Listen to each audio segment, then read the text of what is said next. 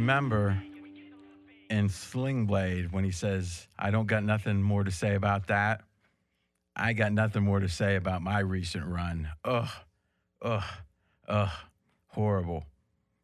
Luckily, not so bad. To my left, AJ Hoffman.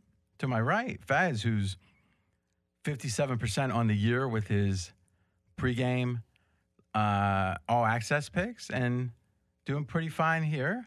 Who was your best bet? I brought the team down. I had Miami and San Francisco as my top 2 picks last week. But Friday night, you came with the Eagles. Or Saturday night, you had the Eagles with us. Mm-hmm. You know, that helped. That was our one winner.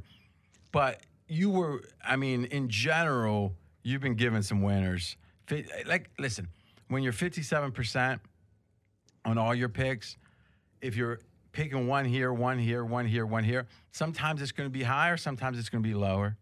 But when that center line is 57, you're doing pretty well. Absolutely. And it's above where you told me 55%, I'll take it every year. Yes. I'm not. So here's what I don't see it right now. I don't see it. So here's what I'm going to do. I'm going to be honest about that. And I'm picking only 3 games this week. I have a 5, a 4, a 3. I'm not even picking a 2 and a 1. These guys generally are seeing it better. They're going to have their normal 5, 4, 3, 2, 1. 0 for 3 with our derivatives. I try to take you off that one, Fez. And I take full blame for the derivatives last week. And no. I like the other ones. Listen, Tom Brady is it's like everything that you ever have learned about handicapping. That's not what happened. Like a 44 years old off the biggest game in years, you know, the same defense. So the defense has a chance. And you could say, advantage Brady, except the defense has a chance to see how Brady reacted. And what was the score in the fourth quarter? It was 7 in the fourth? Yeah, 7-point game.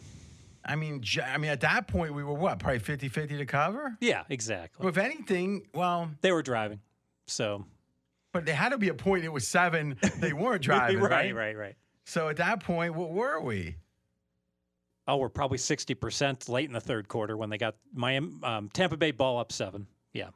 So, bad beat. Sure. Why are you laughing?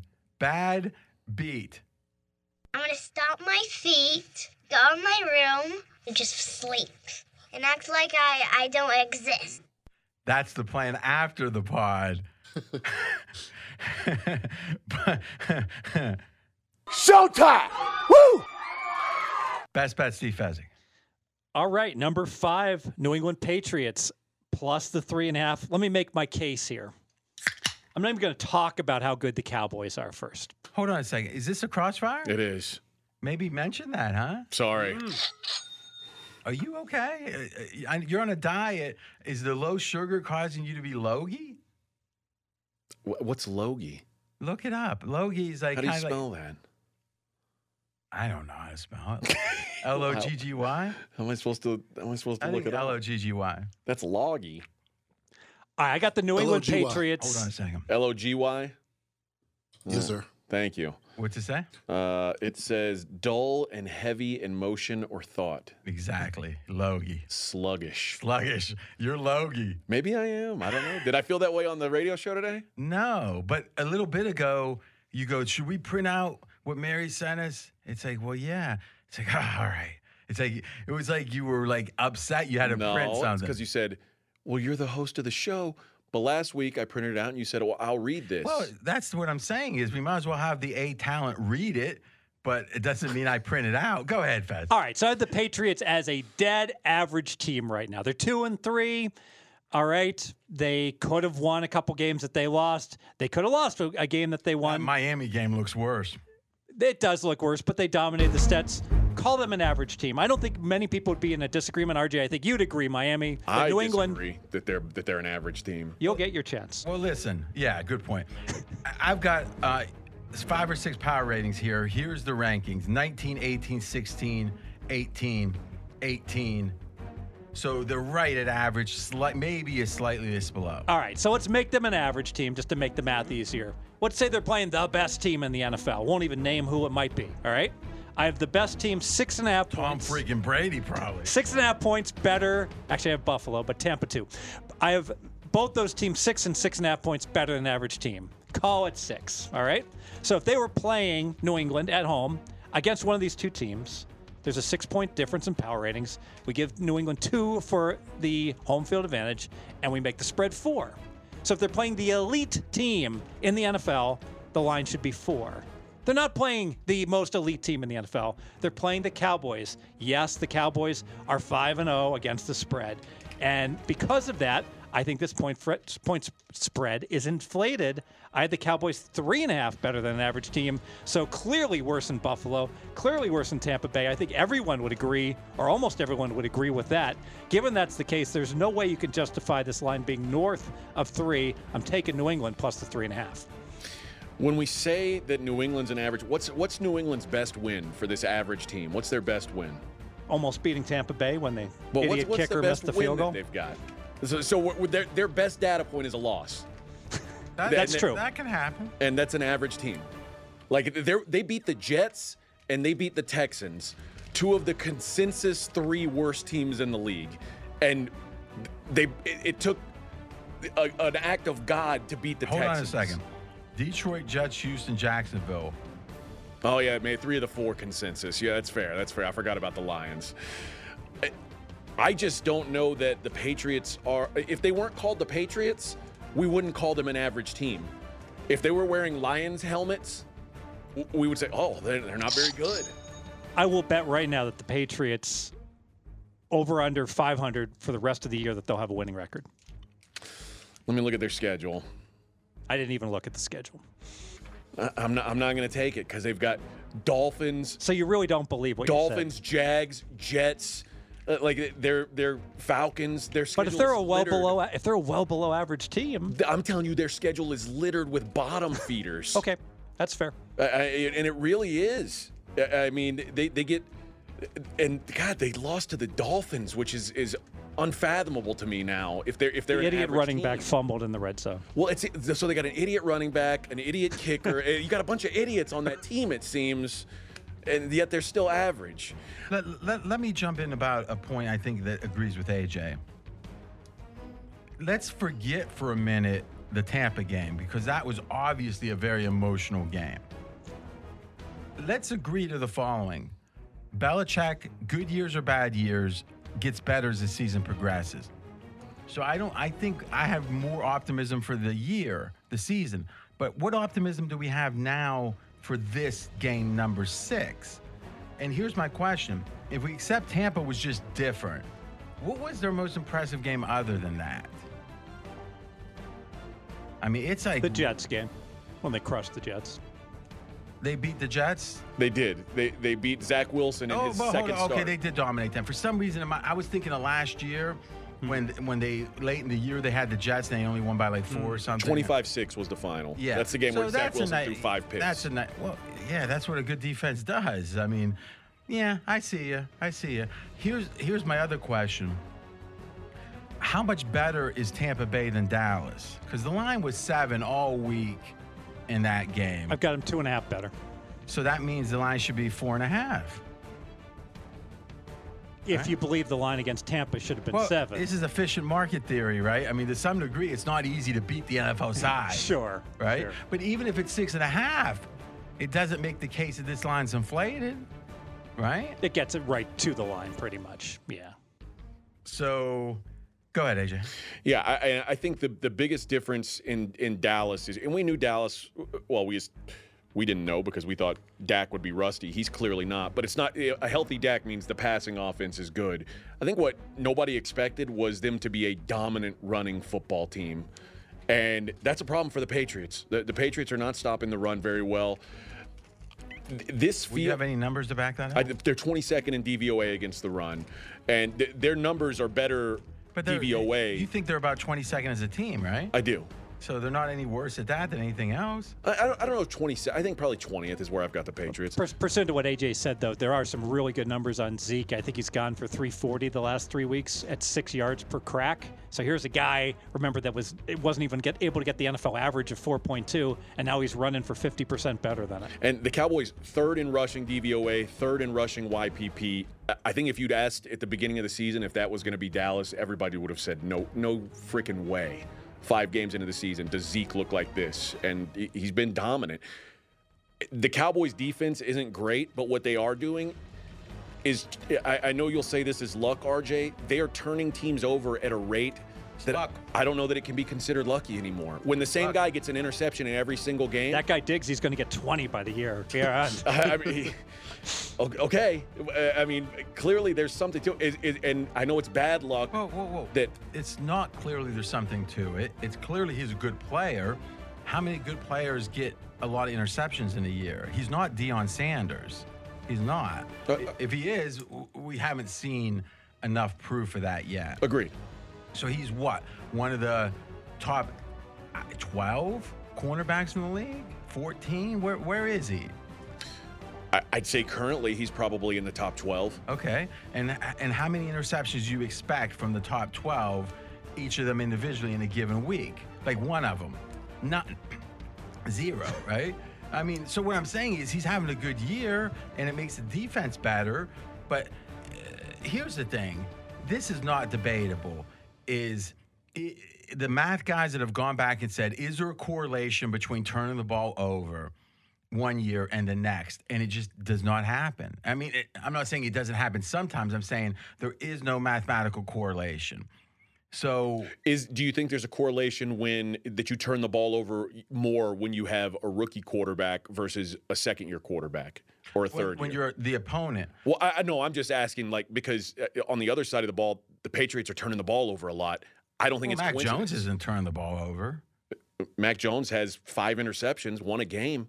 I mean, is it 5? How many of those were? That's interesting. How many? Mackenzie, look up how many turnover-worthy plays Mac Jones has. Okay. The Pats have turned it over 9 times. That's the third most in the league. I know they've been fumbling. But again, I don't think Mac Jones and turnovers are. And again, if he's got 5 turnover-worthy plays, I'm going to be surprised. So let's just wait and see. He's got 8 on the season. 8 on the season. Yeah. All right. Trevor Lawrence leads the league with 11. Mac Jones is 6th. Well, that's not very. I don't think you call lead the league. I also think, when you showed me your power ratings today, and you've got Dallas, I think low. I feel like Dallas is. What do they have to do? What does Dallas have to do to get that respect? They need to hire a good coach. Although I will say, I think that Dallas is actually a pretty well-coached team just with the head coach. They really are. And I said this today. Is the issue. I think Mike McCarthy's a total boob, but I watched that team play, and they're doing things right. And I didn't expect it because I would think that the coach would hold them back, but they're a well-coached team. What are these factors that you're critiquing Coach McCarthy with his championship ring? Okay. Well, if that's the standard, then no, I can't critique. I think the standard should be Do you don't think Mike critique McCarthy? coaches. Okay, then we won't. I mean, you can. I don't believe in it because I don't think I know half the football that the worst of them know. Well, if you say Bill Belichick's the smartest coach, how can you say that when you don't know how to critique and judge coaches? Because I can see where he's doing things differently. One, it's the results to some degree. I mean, the fact that he's won all this time, I'm not in a... The fact that he's covering all this time shows that Vegas, if they look at the pure stats, that pretty much represents how good your team is, right?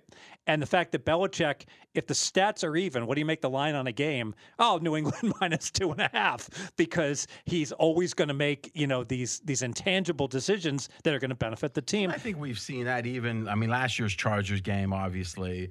The Atlanta Super Bowl with the kickoffs, and he does little things that other coaches don't do. But a lot of detractors are going to say, well, it's been Brady.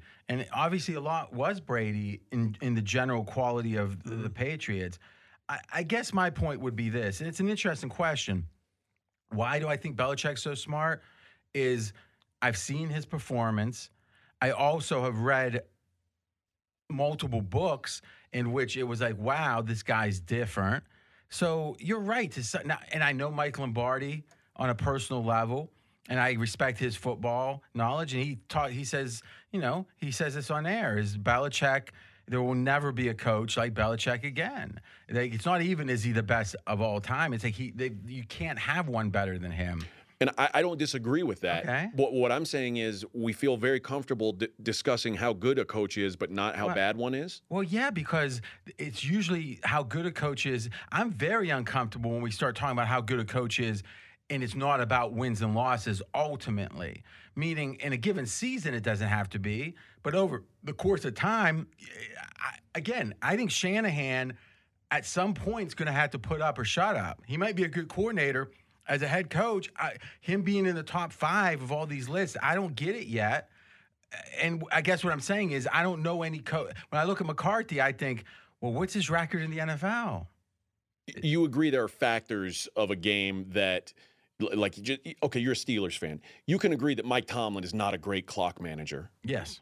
But so that's one factor of being a coach. We can all agree he's not. And that's the one factor that I think from the outside you can assess as well as from the inside, with the caveat that you don't know if the left tackle's got a twisted ankle. Yes. So there's a little extra knowledge, or more than a little. But I can, and listen, let me make a statement. I'm actually of a different mind than I was even 6 months ago. I used to get on Fez about all the talk about this, punt, didn't punt. And then you look at it, there's a multiplier effect. And we're seeing it with the Chargers when Anthony Lynn, right, versus the new coach. It can be enormous. But yeah, I would say even if the prior coach was average and Lynn wasn't, that aspect. Yeah, what Staley's doing is affecting games in a real way. I think before, when it was little things like once or twice a game, do you use kick it off all the way to the end zone, or it's like I thought there was too much talk about that. Now it's become something where seemingly a third of the game. If you're going for it on all these fourth downs, you're affecting the game in a real fundamental way. Well, and the game has changed. Just even 8 years ago, these were incorrect decisions to go for it 4th and 3 from the 45. Now it's correct because the offense has such the advantage. The average total is 48, not 43. But it was correct for a time. There were a lot of things that were in the correct zone that weren't getting called. That's right. People were afraid to be the first to do. Very similar to the NBA threes, where we look at the usage. Did everyone suddenly get to become better shooters? I mean, NBA teams wouldn't shoot the threes. But a little bit, yeah. But I think back in the day, Larry Bird should have shot more threes. Exactly. Now, I will say this. Belichick started this fourth down revolution against the Colts. Right. So, I mean, I guess what I'm saying is, Mackenzie, you were looking something up. Oh, you got the turnover worthy. Give me McCarthy's win-loss record. Yes, sir. Career. I've got it right here. Go ahead. It's 135, 88, and 2. Yeah, he can't know shit, can he? He's played his entire career with Aaron Rodgers. He didn't. He's coached his entire career with Aaron Rodgers. And he kept that job the entire time. Until Aaron Rodgers said he's incompetent and got him fired. Green Bay did do pretty good. Rodgers, huh? Green Bay has done pretty well since he left. Okay, well, yeah, and no one's saying LaFleur's not a good coach. I mean, it's not. We're not saying that he's the best coach on earth. We're saying he knows more football than AJ. Yes, he's a perfectly perfectly competent coach. Trevor Lawrence is a better quarterback than you, but you still feel comfortable saying he's the shittiest quarterback in the NFL. But AJ, right now, you have to understand the difference is in coaching, we don't know what possible moves, or I don't know, hey, they should have done the pool. Now, I get with timeouts or game management, I think it's fair to have an opinion. But when it comes to, like, how's he motivating his team? When it comes to how's he game planning schematically for this or that, we have no idea. With a quarterback, there's stats. Right? I can look at a team stats. In fact, I look at Lawrence the same way I look at McCarthy. What's your freaking performance? Right? Lawrence's has been bad. Right? Now, someone will tell me, yeah, but he's moving his hips right. And eventually, that's what they said about Sam Darnold. And now we're guessing maybe that's not going to be the case, right? We'll see. It's like the baseball movie where they're like, oh, what a sweet swing that guy has. The scouts talking about him. Yeah, Moneyball. Moneyball, right? Let me ask you this, AJ. Is Dallas a top 5 public team in terms of bettors? Sure. All right. A top 5 betting team, Dallas is 5-0 against the spread. What are they going to finish for the year? Against the spread? Yes. Rest of the next 12 games. Or the better question will be, what would you bet at even money? He'll want to bet you that he'll fade Dallas every game for 100, you'd have Dallas every game blind for 100. Would you want that? No. That is the question I want to ask. So bottom line is, if the next 12 games I want to bet against Dallas, pretty Is much New England a top 5 selectively. public team? No, not anymore. Definitely not after the bad I year think it with might Cam be the Newton. opposite. I think people are like sour on him. And the media always shows ugly pictures of Belichick now with him like cleaning his teeth and stuff with a pencil. But the bottom line is, Dallas is an ultra public team. I think if you ask me, it's an expectation. I'm not so sure at 5.5 I wouldn't play under in terms of the next 12. All right, so let's think about that. 5.5. So that means to 12, it's going to be 6. Okay, so you're giving half a game. Yes. Okay, so if it's 7-5, you win, right? Okay. So if they go 11-6 against the spread. Well, you're counting the game. Well, yeah, I don't even think of it that way. All right, I'll bet you. That's a bet. Let's do a freeze out though, not like per game. So it's so the bet is that it's yes or no. Does Dallas win over 5.5 games from here? Yes. Against the spread he's talking about. Yeah. Now, if it's a push, what happens? I mean, the It's push just a can't- push. No, the push can't go to you. That's insane. No, it's a push is a push How is a can there push. be a 5-5-1. There's we push if they go 5-5-1. Right? How many? No, but what I'm saying is, if you're creating an over under and a push is worth 0 points. But the over under is a skew to half the away from push- 500. Well, that's why I'm betting it. Not to give you the push. I mean, the push is probably worth more than any other skew. Who do you think you're dealing with? Look at him smirking like, yeah. So the only way we could do that is we get half a win each on a push. fair enough. All right, Yes. we'll bet just 300 on it. All right. All right. So there could be a push on our bet. Yes. All right. Okay. Long story short, I think this Dallas team is still the market hasn't caught up to them. I don't think your power rankings have caught up to Dallas, and I think your power rankings are too high on New Do England. you want a piece of this bet? But RJ, let me clarify. You directionally agree with what I said. It's just you thought I went too far, right? I actually don't directionally agree in the Interesting. following way. Is 9 times out of 10, I would. I think the market forces are going to be pro Dallas. I think he's right. Dallas might be, I'll be honest with you. The only 2 teams I think are clearly better than, I'm going to have to come around the Bills. Now, remember when I was like all pro Ram when they started 4-0? Yeah, Isn't but this there's a similar? difference. I'm saying maybe Dallas is the 3rd best team. All right. All right. You were taking plus 350 or whatever to win the Super Bowl after 4 weeks. That's a difference. But I'm saying I'm not sure Baltimore, Arizona, Kansas City, Green Bay, Rams are better than Dallas. So That's fair. I think Tampa's better than Dallas. I think Buffalo's better than Dallas. I think fully healthy Tampa's better than Dallas. Walking, I think walking, Tampa- out of- I think if Dallas played walking the Tampa- tightrope on I think that. if Dallas played Tampa today, Dallas would beat Tampa on a neutral. Today. With Tampa's injuries. Well, they played an even game week 1. I think in December, Tampa's probably a better team. I think Well, this if point of that's the the season, case, Dallas then is better. Tampa was just laying 7 or 6.5. yeah, why didn't we make our biggest bet of the year on New England plus 7? Well, I think it was more that this is the biggest bet of the year. Right? Is this your 5? No, this is my Oh, no this way. is my 3. This is your 3. You got Yeah. 2 games you like better than this. I do. All right. So Are you against me on this one, or to me, this is a situation where I don't want to bet against Belichick. I just don't typically, and I also think Dallas is in a 5-0 undefeated, and they're a public team. So I think this. do you think it's an inflate? What do you think the line should be? I think there's that inflationary pressure on it. It's like this. Imagine you have a house that has gold in the basement.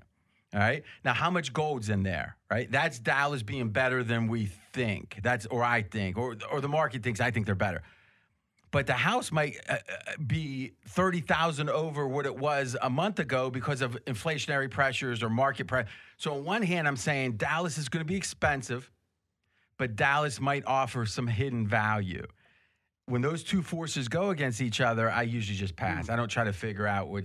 But your power ratings would agree with me, right? Yeah, I mean, the only thing about my power ratings is I got to add one more P. And what I'm doing is aggregating a bunch of lines, a bunch of power ratings and trying to weight them in the right way. And right now, if you look at PFF and their grades, Dallas is the 2nd highest graded team in the NFL. And if you roll that in, which is going to be a little bit more this year, because a lot of these power ratings have a lot of last year in them still. And Dallas was horrible. And think about it, Dallas last year Didn't have Dak. And they had a beat-up, old, chubby Zeke Elliott. And now he's older, but not as Less chubby. He moved like Fred Sanford back in the day. I mean, Football Outsiders right now on their Dave power ratings, which is their most forward-looking, 75% is last season still. So, and Dallas is still somehow, I don't even know how this could be, is third in the Football Outsiders power rating. That makes no sense. It doesn't, does it? That can't be right. No, I'm telling well, listen, look, open up Football Outsiders. I believe you. Okay, so I think we've talked that one through. Just to be clear, you guys have a $500 bet on this game, and the line is 3.5. I lean Dallas, but I'm not playing that. I think you might get 3 at post. Well, look, that's him saying he's on the right side. Yeah, of course he is. And closing line value. Vito. And, closing line value is generally good, no doubt. And you and I have a bet. It's every win for either of the teams, or every win for Dallas is worth a game. Every push is worth half a game. And will I get over 5.5? And we bet 300 to win 300. That's right. All right. AJ, your best bet. As Fezzik called it pre-show, my square ball best bet. It might not be square. It probably is. Green Bay minus 4.5. You might think I'm crazy, but I don't even care, 'cause I can tell what's going on. It's hip to be square. I endorse it. I'm on Green Bay as well. So you're on my It's a square double ball. like? It's a double It like is. on this square ball play. Do you consider this square, Fez? Yes, but sometimes those square plays. When should we, before we move on? We'll get to that at Yep. the end. Go Yes. ahead. I just feel the Bears feel worse than a 3-2 team to me, and I guess there they sit. What's the win expectancy? What should the Bears be right now? Because it feels like. All right, so we're looking at the season-long fourth quarter win share developed by pregame.com. Mackenzie in the driver's seat on a lot of that. All right, so the question is, Chicago, they have they won a third of a game more than they should have. So they're right in that break-even area. Okay. The two losses that they have were to the Rams and the Browns, and the common thread was they fell behind early and they could not come from behind. Even Fields is throwing the ball better than his 1 yard. Well, the Rams was one of the more deceiving games of the year, I think. The Bears played with Andy Dalton, played pretty well there, I thought. Montgomery played really well, got 100 yards. Of course, he's not not there now. The backup looked good. It just feels like if the Rams or if the Bears fall behind, they have a hard time getting back in the game. And even Fields passing better, they're still the worst passing team in the league. But what's that got to do with anything? Is if Fields, obviously Andy Dalton's Andy Dalton, Fields is Fields. If we are going to dismiss or at least set aside the first game, the only 2 games that matter are the last 2 games for Fields, for us to get an assessment of him, right? So, I mean, we can take a gander at that. I'm not saying it's good, but I mean, I don't know how bad it is. So we would only do the last 2 games and not the Browns game? I think if you believe the Browns game is representative of him, you can't bet the Bears. So, and I can't bet the Bears. I don't want to bet against them necessarily here, but I can't bet on them because I don't know that game isn't somewhat representative. That's very fair. I might make the case that last week's game is another really weird data point because the Raiders. How much did this whole Gruden distraction impact the Raiders' performance? Listen, Gruden didn't know this was going to come out, so how did anyone else on the team know? Because he wouldn't have reacted. Well, he already had his thing on Friday that did come out. Yeah, but what I'm saying is the market really didn't move, right? Yeah. So you could say now that it's bigger than we thought it was, maybe it was bigger to them in the locker room. And what I'm saying is I don't see any way it could have been. And maybe I'm overreacting. Like the theme from last week that I was thinking to myself was, all right, coaches that were distracted, Urban Meyer and Gruden, what teams really performed way below snuff, those two teams. And maybe it was a coincidence, or maybe there was more to it than what I anticipated. The bottom line is when I was watching the game, boy, just the Las Vegas just handed the Bears that game. Just stupid penalties on multiple plays. The Bears had, were the recipient of not one, but two penalties that the Raiders committed on drives. It was just really, really ugly, stupid football by the Raiders. And it's not like there was a lot of points being put up by the Bears. It was just the Raiders being inept on offense. And then the other data point in that series is the Lions, who are the fourth of the four consensus worst teams in the league. So, and on the other side, Rodgers, we talked about this earlier in the Fezzik Focus pod. Since that Saints game where he was bad, and based on his offseason, I don't think anyone expected him to be great. But since that game, he's been the best quarterback in the league. He's blown up, and I feel like against the Bears, historically just dominant, 20-4. 107.2 passer rating. All right, so here's the question, and I think there's an answer to this, but why would games from 5-7 years ago matter? I think that the Packers and the Bears, I think that's a big game. I think Aaron Rodgers looks at it as a big game because Packers fans view it as a big game. It's the weirdest rivalry ever where, the downtrodden little brother is supposed to get up for the big brother, but Green Bay, little hick town, and they look at Chicago. I really think it's the entire city has a chip on their shoulder versus Chicago, and they just get sky high for the Bears, 15-5 against the spread, last 20 games. And I can tell you when I've seen it in Soldier Field, it's about 30% Packer fans, 70% Bear fans. There's not the crowd support for the Bears. The Packer fans are always louder. They really bring it for this game. Hick. You're from Dayton? It's the Texas A&M versus Texas effect, where College Station and Austin, it's almost like a cultural divide more than just a football rivalry. Like it really is. So what's the ATS with the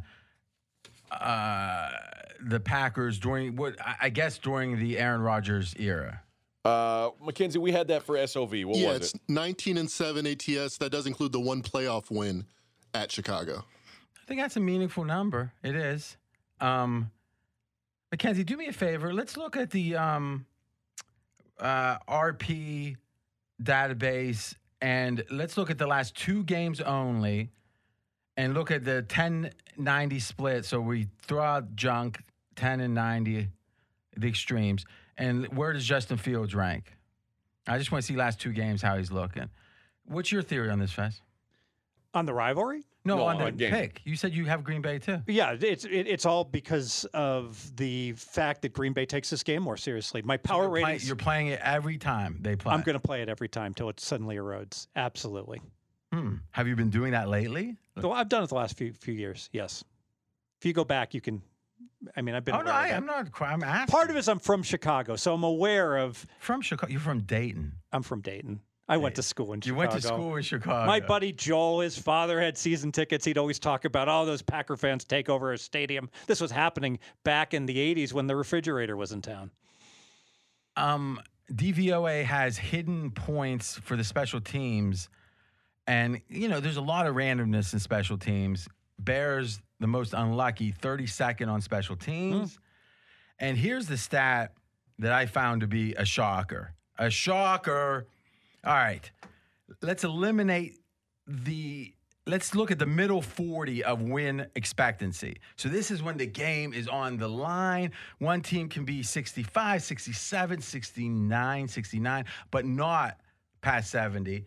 And obviously the other team can't be below 30. So 30 to 70, right? The corridor, as I call it. Usually the teams are lined up pretty much like they are for all the plays. There's a handful of extreme variations.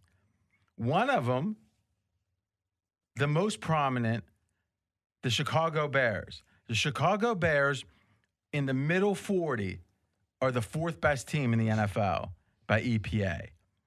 The fourth best team. Maybe you're right. They don't come back with a huge disadvantage. But will they need to? By the way, Fields 16th by EPA out of 35 quarterbacks last 2 weeks. That's actually really shockingly good. I'm going to put an asterisk by the Raiders game. I am. They just seem so flat. Well, yeah, that happens sometimes. Sometimes you have flats, sometimes you don't. So do me a favor, roll in the third week back and see what it does. It probably brings them to 35. That'd be hilarious. Just when, I tell you, the more I look at that actually makes me kind of like Chicago, but I don't want to buck I'm that. not sure Fields is 100% also. So, I mean, if he's not good when he's 100%, what's going to happen if he's better than average? What's going to happen if he's limping out there now? Better than average. And it's his knee, This is, Maybe it keeps him in the pocket. Good luck with that. Drops down to 30 if you include week 3. That was bad. All right. Any closing thoughts? No, sir. So you still like it? I still like it. You want us to play your theme song on the way out? You might as well. But I don't even care, 'cause I can tell what's going on. It's hip to be square. Fez, he's infecting you. I thought you were going to play Santana, I'm Winning. That's not my theme song. Come on. I love that song. All right, RJ, your best bet. Let's just call it a bet. The best of the ones you've got. Yeah, listen, I am going. I'm rewatching season 2 of Succession. Oh, what a show!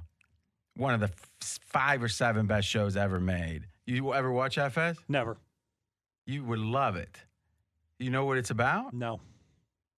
It's about this family that's supposed to be loosely on the Murdochs, who own Fox News, where there's a immigrant.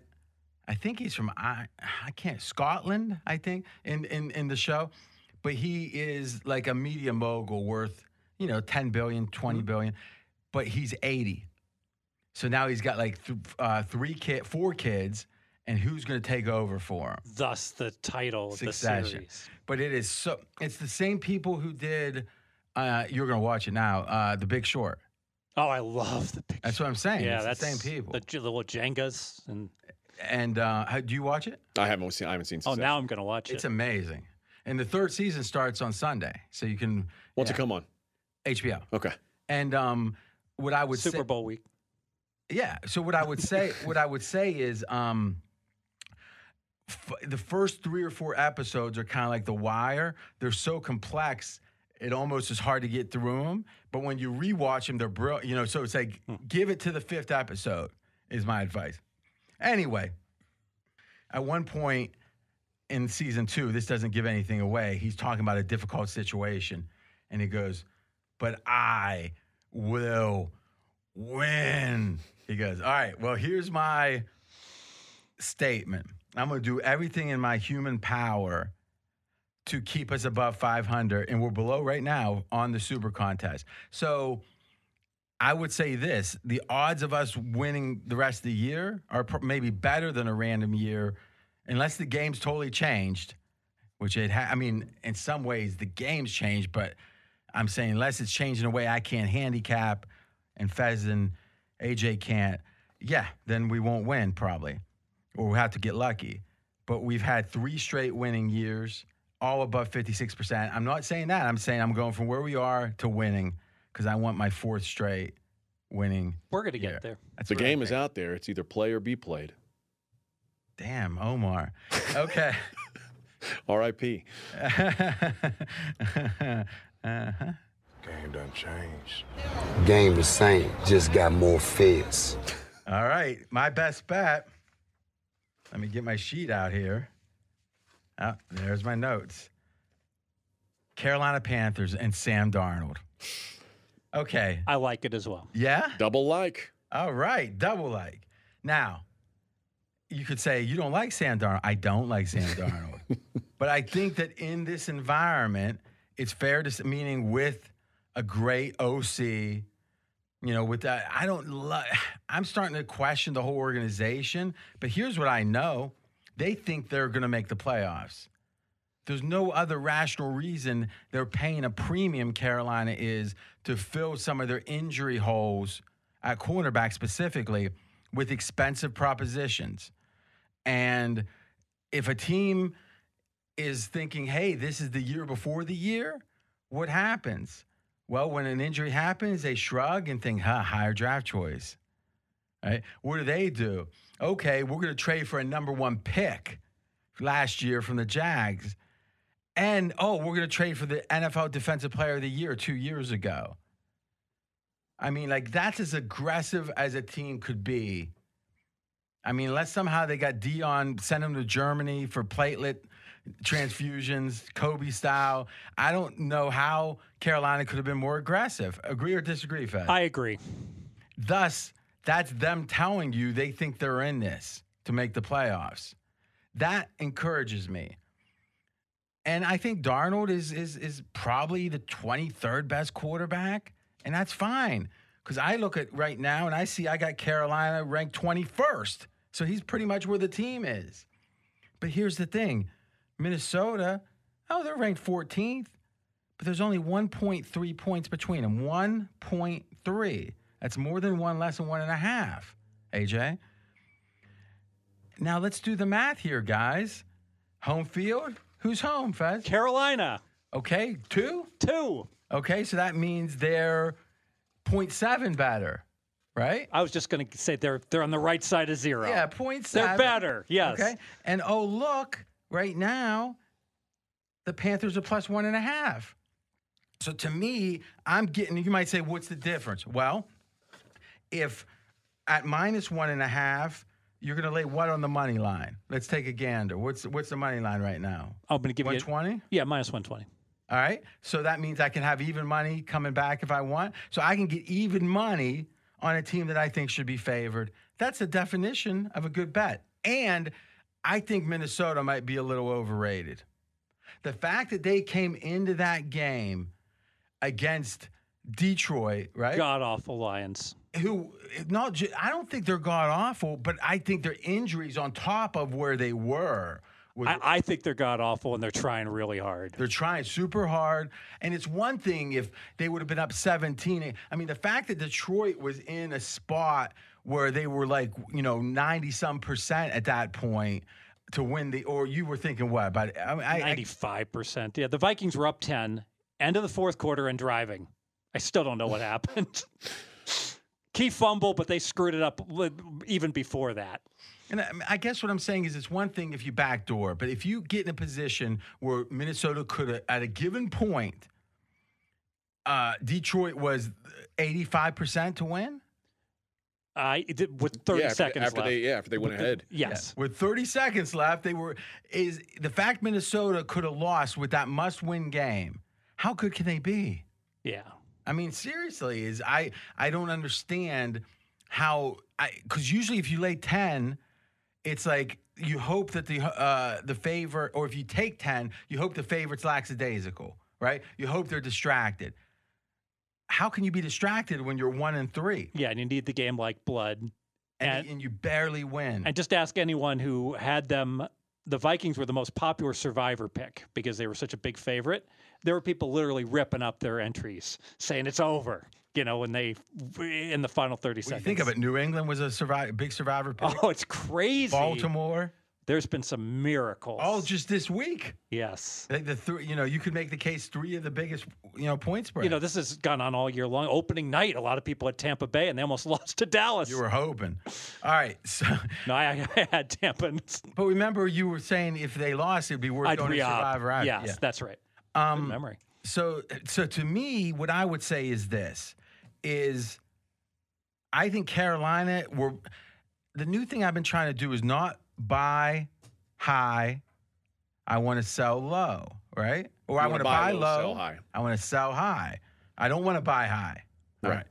And I'm not saying Carolina's at a low, but they were at a high going into Dallas. Remember, this is a team the market bet irrationally, I think, down to what was it, 3.5 against Dallas? Yes. That's not even rational, is it? Well, it isn't now. Well, but what I'm saying, no, it's not rational at all. I mean, what I'm saying is what's happened since that game and one more game, right? So then Philly beats them. Philly's not a bad team. I mean, what I'm saying is I think Carolina is probably pretty much where I got them at 21. I think Minnesota's probably not quite 14. We're just getting pure value.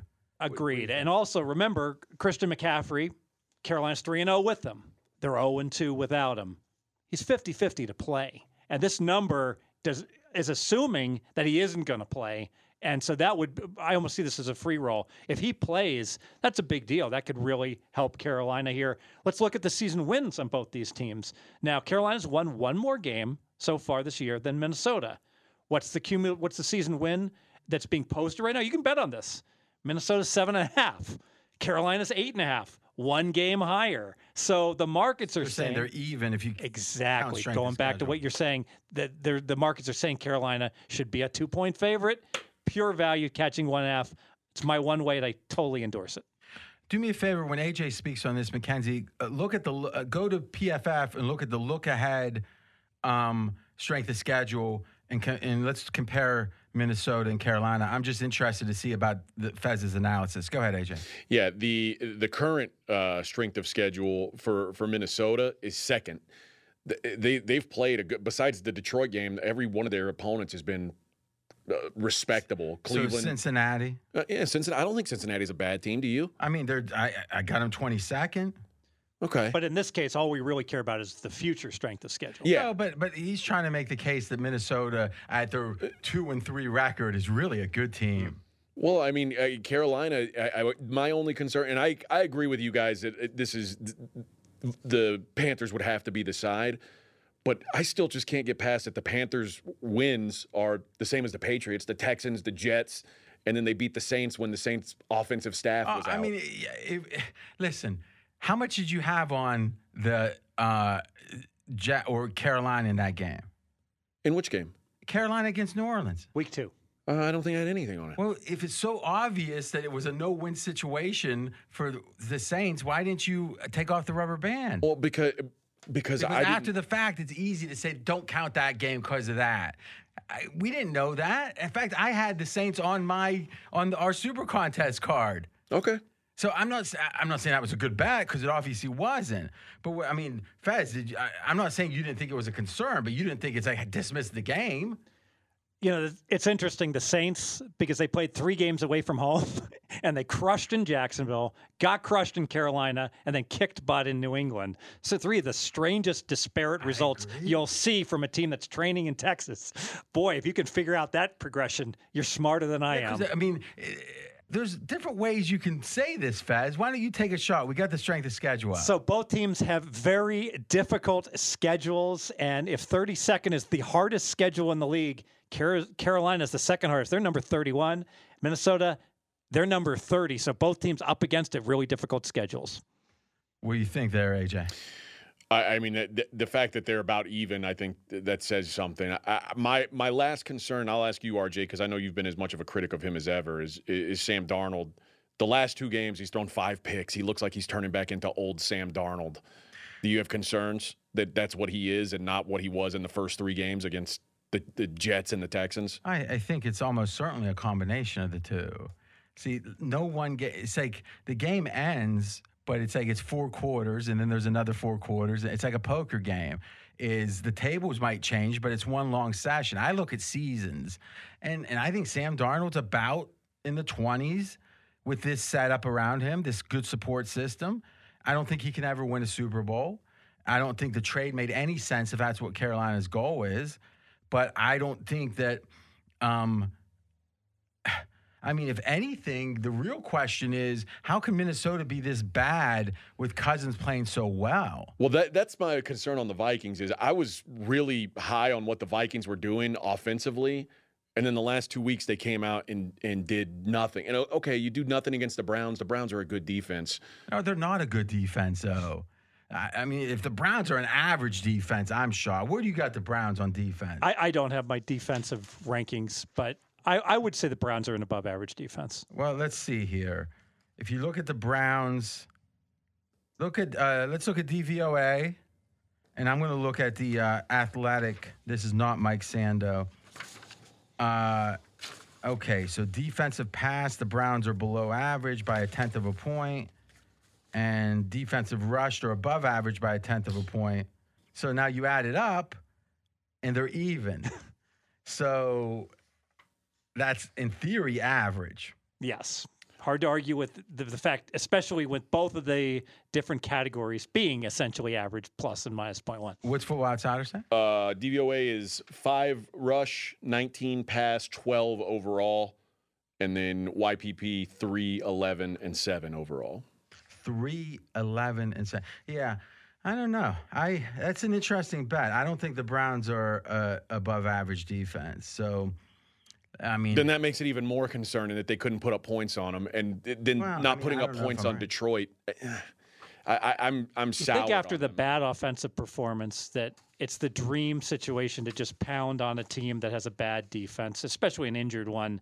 That was just puzzling that Minnesota could be that bad against Detroit on offense. Yeah, and it brings up a point. It's 2 straight games. I mean, certainly Cleveland isn't in the spot. Now, you could make the case Stefanski had knowledge of the team, and which it was something I didn't really put a lot of stock in. But now we can go and say, well, dismiss that game because Stefanski knew the team. It's like that's dangerous, I think. I think all the games matter, just some more than others. Listen, I think there's value. All right. Fez, your 4-star play. All right, I'm going to go Cleveland Browns -3 hosting Arizona. I'm going to be honest, I'm going against my power ratings here. So I set my power ratings. I have Cleveland 0.5 point better than Arizona. 2 points for home field makes it 2.5. So what in the world am I doing laying 3? Well, I think there's some key factors in this game that benefit Cleveland. It's going to be a windy day in Cleveland. Now, that obviously benefits the Browns. They're the power rushing team, and So, Fez, let's talk about the total in this game. How far did it drop? So it opened at 53.5. On Monday, it dropped to 51.5, and then it dropped again to 49.5. So this 53, was this one of those like lines you hear the people on the radio get where like the line opened 4, but somehow they got 5.5 somewhere? Monday around 10 a.m., it was 53.5. Okay. And then it got hammered down to 51. Hammered to 50. And then it got hammered again down to 49 in some spots. Okay. Mackenzie, will you look at the line archive for that and give me a sense of like of if Fez is full of shit or not? Is that what you Yeah, because I mean you were quoting the pregame.com opener, right? The 51.5. That's what I had as the opener. I didn't see a 53.5. That's why I'm asking. I'm trying, but go ahead. I have a screenshot of an under 54 I'm not saying bet there wasn't on Monday. a rogue line. I'm saying the question was, what was the market? Yeah. If it was what you're saying, I'm not saying it wasn't. I'm just trying to understand. Gotcha, yes. So it's obvious that the power rushing team that should benefit Cleveland. What's not so obvious, well, I guess what also is obvious. The total is still 49. That's above average, right? It is. So how bad could the win be? Well, if these two teams are supposed to score 54 points, the win could be pretty bad. Well, That's almost a touchdown now. Well, no. Is 53 to 49 is 4 points. Yes. So it's 4 points bad if your line's correct. So how much of an effect, like between those two teams, how's those 4 points get divvied up? Or I guess who's losing those 4 points? And Arizona's more likely to lose. Yeah, how much though? 65%? Because then how much is 65% versus 35% of 4 points? Not much, right? That's correct. I'm just trying to quantify What I also, factor. but what I think isn't so obvious is the fact that, and I wanted to ask you about this because I think it's significant. Cleveland played 8 home games last year. I know you're aware that 3 of the 8 had significant wind in those games. Mm-hmm. So 37.5% of Cleveland's home games last year were played in conditions. So Houston, Philly, and the Raiders. And Raiders, yes. So now they get to play in conditions that they should be well versed to, and they struggled with last year. And I think that benefits Cleveland more than any other team because they've got this recency of just last year having to play 3 wind tunnel games. I'm exaggerating. 2 wind tunnel games and 1 high wind game. And because of that, I think it benefits Cleveland even more. All right, so Monday 8 a.m. Bet Online had 53.5. Monday 10 a.m. 51.5. So certainly a sign of a professional hit there. So, AJ, what do you think? I tend to lean with Fez here. What I don't like is kind of what you said, as the total's gone down, the favorite's gotten bet, so it went from 2.5 to 3 while the total was going down. Well, that doesn't bother me. I mean, because you're thinking. Well, when you say how do you divvy up those points? I'm just trying to say if the wind is affecting things, the wind's going to lessen scoring, right? Lower scoring. So if it's only lowering scoring by 4 points, what's the split between the two? meaning how much do the Browns lose? How much does Arizona lose? I'm not sure how much in net it's all that much, but go ahead. I do believe, though, if there is wind, it certainly is advantage Browns. And I might have liked the Browns even before the weather because I'm lower on the Cardinals than I think you and probably most everybody, most of the smart analytics people are. So I like your side here. And I also like Kyler Murray. If he's not 100%, we saw what happens to Kyler Murray when he's not 100%. And that is a great point. I wish I had been proactive last year. As soon as Kyler Murray got injured last year, Arizona's offense went to the tank. What happened last week? Kyler Murray took a big hit against San Francisco. Let's get in front of it before everyone witnesses him not running the ball as much, making a business decision, if you will. I would expect that that's what's going to happen in the next few games. Mackenzie, did you hear that earlier today anywhere about Kyler Murray? Do you really think you originated that? Well, I never heard you say it till I did. I mean, it got Oh, you talked about did all say last that on year. SOV. Yeah, that's interesting. All right, so RJ, I mean, listen. RJ, play the music. No, but here's the thing: is I gave you all this opportunity to explain why this line. You were saying you like Cleveland, and I was asking you to explain it, and you never mentioned Kyler Murray. Well, you had mentioned it. But I was letting you have. I mean, I was waiting till you ran out of gas, and then I jumped in. I'm sorry. It's like RJ could have just made the layup, but he saw you trailing. The big thought, man let's get let into the big man eat Off glass, too. off the glass, and it just caroms out of bounds. No, he slams it and acts like he didn't get an assist. Is what it is. I mean, listen. He grabs it, puts it off the backboard to himself, and slams it. Oh, so he gave me a hockey assist.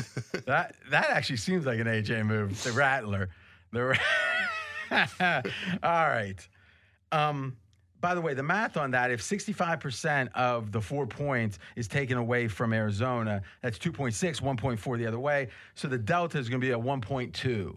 So not nothing. Yeah, and you could say theoretically Arizona's punting more. They've got less time of possession. That should all be in the mix there, right? The totals being a factor accordingly. But you could. It's not mathematically wrong to say 8 points goes away from one team and another team picks up 2 points. It's possible, but unlikely. But how would a team pick up points from the wind? Because the other team keeps turning it over and punting. I mean, it's are you possible. acting like this is like a little league where the three best players are on vacation at Myrtle Beach? I mean, I mean, there's not going to be a mercy rule. Unlikely. Because I mean, listen, let's be clear about something. Arizona right now is ranked ahead of Cleveland in most power rankings, and I'm assuming yours. I don't think they are in phases. Cleveland 5, Arizona 7. I have Cleveland half point better. All right. Well, I mean, to some degree, you're in a different universe. So here is, and again, this is the Athletics DPR 538, Football Outsiders, PFF's ELO method, and another one called NFLO. All right. We talked about them last week. Here is Arizona's ranking: 2, 5.5. 9, that's Football Outsiders. 5, 7. All right, so 2, 5.5, 9, 5, 7. It's like 5.5 on average. And with Cleveland, it's 9, 10, 10, 6.5, 10. 9 average. So what I'm saying is, you're wrong, but you're against about 18 PhDs. Not saying you're wrong, but it's like... Oh, I'll go under 18. Well, I mean, all of the... You don't think that the 538 people, how many different people have worked on their ELO math? Oh, I think there's a bunch of math majors. I don't think they're PhDs. Oh, well, I would take a look at 530. I mean, they're all advanced math guys. No doubt. But... PFF has, a lot of them too. I guess my point is, let's make sure we're clear about this. You've got the Browns higher than pretty much anyone. Yes. So I basically have the Browns a half point higher than Arizona. Sounds like the market. All these teams are clustered. They are. The market's saying the average opposite. has Arizona 1.1 better. Oh, 1.1. Yeah. That much. Okay. Cleveland. But listen, Cleveland. I don't think Cleveland's a trailing team either, because in theory they were good at the end of last year. Right? So I worry about some of these that they're slow to change, and I think that's probably wise most of the time. How do you feel about the 5-0 versus the 3-2 team? So it seems like a 5-0 team with a banged up quarterback also. Except the market's not. I mean, if we didn't know the line and we had to guess what the line is, I think we might think, well, I think it should be 3, but I'm going to guess 2.5 because they're undefeated. Except it's not the case. Yeah. Well, that's where it opened, is 2.5, and then it moved. So, I mean, you're telling me that's a sharp move? I mean, is that the implication? Yes. Okay. But again, we have no idea if it's going to be bought back. I'm pretty confident it's not going to be. The story's too powerful with the weather. I very rarely do you see a buyback in a case like this where the story is so favors one team, even if it contradicts the power ratings. So the look-ahead line in this game was 3. It went to 2.5 at the World Open and went up to 3 on Tuesday. So, interesting. So you guys are laying it. You could have had 2.5 on Sunday night. You could have had 2.5 on Monday morning. You said, nah, we'll wait. Could have had 2.5 Monday afternoon. Nah, we'll wait. Then jump to the key number and gobble. Got the weather report and got the concern about the weather report apparently moved the number Monday. And the Murray, information that it might be more serious than we thought. Where's that information at? It's been going around. Going around? What is this, like he took Kevin a hit, Arnold, like Winnie Cooper? He took a hit from Bosa, and that. I know, but that was known at the time the hit happened. So what was going around about the more severe, the greater severity? Maybe it was public information that's become more well known. RJ's number 1. Any closing thoughts? Nope. The Hitman. Oh, look, coincidentally, him and Fez are lined up. But he's laying 2.5. He's got a way better bet. Yeah, because, he had to record this a while before. So the assumption is he's betting it at 2.5, where all good people should, if you like Cleveland. Let's listen. Best bet, Browns -2.5, -120. Good all the way up to -3. The windy conditions forecasted for this game greatly benefit the Browns, who played in severe wind games 3 times last season and are the far superior rushing team on both sides of the ball. The Browns are averaging 2 more yards per rushing play than their opponent, best in the NFL. Arizona is averaging 1.3 fewer yards per rushing play than their opponent, which is 3rd worst in the league. Kyler Murray might have a right shoulder issue, and the Cardinals will be missing star center Rodney Hudson against a Browns defense that leads the NFL in pressure rate. Baker Mayfield's been the most pressure-sensitive quarterback in the league this year, but it shouldn't be a big issue against a Cardinals defense that's going to be missing star pass rusher Chandler Jones. Cleveland's in the better situational spot as the 3-2 team who needs the game more, at home in conditions that benefit their offensive play style and hurts the Cardinals' offensive play style. Best bet, Cleveland Browns -2.5, -120, good up to -3. Fez, this looks suspiciously familiar. This handicap. Hey, listen, when we tell you Fez tries to go around, there's this fellow, I hear his podcast now and again, I can't remember his name. I don't know. I don't want to say the wrong name, but he actually has been playing up the Hitman, saying the Hitman knows this, the Hitman knows that. It's like, yeah. Pregame.com. Check it out. AJ, it's a good time. Let's take a gander at some of those commercials. Let's do it. Let's let the A-team read it. All right. Did you like the A-team? Yeah. Oh, yeah. Have you ever been accused of doing something you didn't do? Well, it happened to me in Mexico City. Okay, we got a couple of things going on here. One, the NBA tip-off contest. I like a few of the over-unders. When's this thing tip off? It's Tuesday. All right. I like you got the numbers? Okay. Yes, sir. You like Brooklyn under? Okay, that makes Yes. Lakers under? I actually don't like Not that. a 51.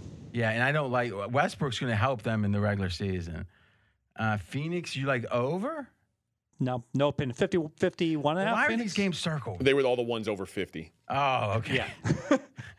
Okay, I'm saying like They're like the ones of most interest in podcasts. Yeah. Oh, okay, they're in red here. I'm thinking no opinion on none of those, huh? Okay, I've got one I want to hit. I'll give it. I really like the Pelicans under. Really? I mean, Zion could be out a long time. I mean, it's a foot thing, and it's a Liz Frank. That bitch is a mean bitch.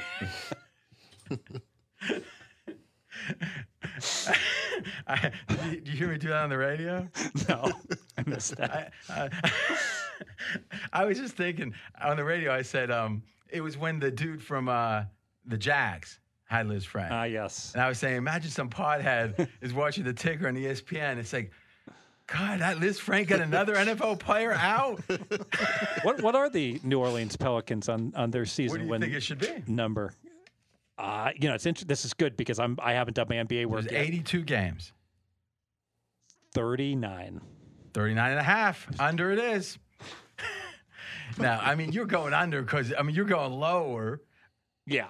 I knew you liked under, so I probably would have guessed 41. Yeah, that's what I'm saying. I think we're in a good place. Yes. No, I do like that though. Mackenzie, what do you think of that? Love it. Really? That means he's going to bet a dime. Well, Going to come in grumpy every time they win a game. You know, what we'll do is we got a little Mackenzie story here, but we'll wait about a little bit for that. All right, so here's the thing. We've got a tip-off contest at pregame.com. All right, opening day it starts. That's Tuesday, and it runs through New Year's Day. All right? That's the day after New Year's Eve. You got to make 50 picks. Min, 100 max. And the best winning percentage. You can bet sides. You can bet totals. Top 3 places win. Now, AJ, guess how much it is to enter? Take a guess. $100. What? Nope, 0. Free to enter. Well, what's the prize? Well, the prize is cash, cold, hard cash, $500 for first. What? That's a nickel out of my pocket. Second place, 100, plus a year of ESPN subscriptions or some kind of thing there. Check it out. I'm not exact. I mean, it looks like it says it says ESPN Plus subscription. And if you have that already, we'll give you something comparable. And third place is that 1 year. That's 1 year, by the way. Yeah. And 1 year ESPN Plus is the third place prize. It's a sprint to New Year's, they're calling it. Now, how do you get involved? Well, it doesn't take money. What you do is go to pregame.com. You click contests, and you'll see it. It's obvious. If you're a member, you sign up. It takes a second. And the picks are smooth as silk every day, or you don't have to pick every day. And if you think about it, we got November, December. There's 60-some days, so it's less than 1 pick a day, right? And you win a nickel if you win, and bragging rights. And listen, even if you're in the top 10 the last week, it's going to be pure fucking excitement. Oh, wait, freaking excitement. Yep. All right, pregame.com, contest, NBA, sprint to New Year's. All right, one other thing here. We got a coupon. It's real simple. It's good today, and we're taping on Wednesday, so if somehow you can time travel back to Wednesday, you can use it. But otherwise, it's good Thursday all the way through the 19th of October. And when's October 19th, AJ? You want to take a gander? That is 6 days from now. Yeah, take a gander on the day, and I'll continue. This is 25% off. Now, you might say, well, why are we going to use that? Well, you could use the weekend, NFL, etc. How's your college doing, AJ? It's better. It's profitable. I'll take it. So if someone bought and made a pick on every one of your picks by your star rating, they're making money. They're making money. And last year, you were the number 1 money winner. Yep. And the year before, in college football, number 1 money winner. Yes. All right. It doesn't sound like you're going to be number 1 this year if you don't pick it up. I got to catch Fez. Fez is, where you at, Fez? 56.8%. Damn, he's got to do the decimal point. All right. He had his abacus out. I mean, it was crazy. 19th is next Tuesday, by the way. Opening night? Yes. And here's the thing, is there's an early bird college basketball up. It's got like a $50 extra bonus. It's all listen, basketball early bird, it's so cheap. It's like you might, even if you're only playing twice a week through up to the New Year's, it's worth it because it's pretty much the same price will be at New Year's. You got 25% off. Now, what is that coupon? Well, they didn't write it down. It says Dream Coupon. Well, we're going to text the powers that be, and we'll have the answer within 10 minutes. So stay tuned. But that 25%. And by the way, if you don't have a membership, you get $25 just for signing up for free, and it doesn't cost you anything. So think about this right now. If you're a virgin at pregame.com, well, one, you sign up, you get $25 for free. Number two, you've got a 25% off coupon to be determined here soon what it is. And three, you sign up and you get to enter this contest with 500. That's called a free roll. A free roll. You can't lose. All right. We'll tell them the coupon in a few minutes. All right. My 4-weight is the LA Chargers +3 at the Ravens. Chargers, much like the Cowboys, I'm just higher on than all the PhDs and the Fezziks and the RJs in the world. Just the eye test tells me this is a very good football team. They played the fifth toughest schedule to date. They're 4-1 straight up and ATS. Their only loss came against Dallas in a coin flip game, and they are having top 5 quarterback play from Justin Herbert. And the Ravens right now, defensively, they've got some problems. The fact that Carson Wentz threw for 400 yards and 16 yards per completion against the Ravens is pretty scary. The Colts offense has been bad all year, and suddenly Carson Wentz looks like God against the Baltimore Ravens. I feel like this is an opportunity for the Chargers to kind of prove to everyone that they are the real deal. Ravens still banged up on the O-line, still banged up in the secondary, still not RJ was telling me on Straight Outta Vegas the other day when we were talking about the numbers for the Ravens as a rushing team. Mm-hmm. They're not an elite rushing team anymore. They're just not. Well, so far they haven't been. They haven't been. But he's passing better than he ever has. So, I mean, it's like that's the question is what is the absence more sustainable, the absence of the running, or is the procurement of the passing or the gaining of the passing? Fez, would you agree if the Ravens get back to how they used to run and he keeps passing like this is the best team in the league? What do you think about that? You can't be any better. They'd be the best offense by far. Yeah, I agree with that. And I got to tell you, it's kind of, when you watch Lamar throw the ball, it almost looks like it's a pretty ball he throws. It's like a Nerf ball. It has like more loft than other quarterbacks, but it's very effective.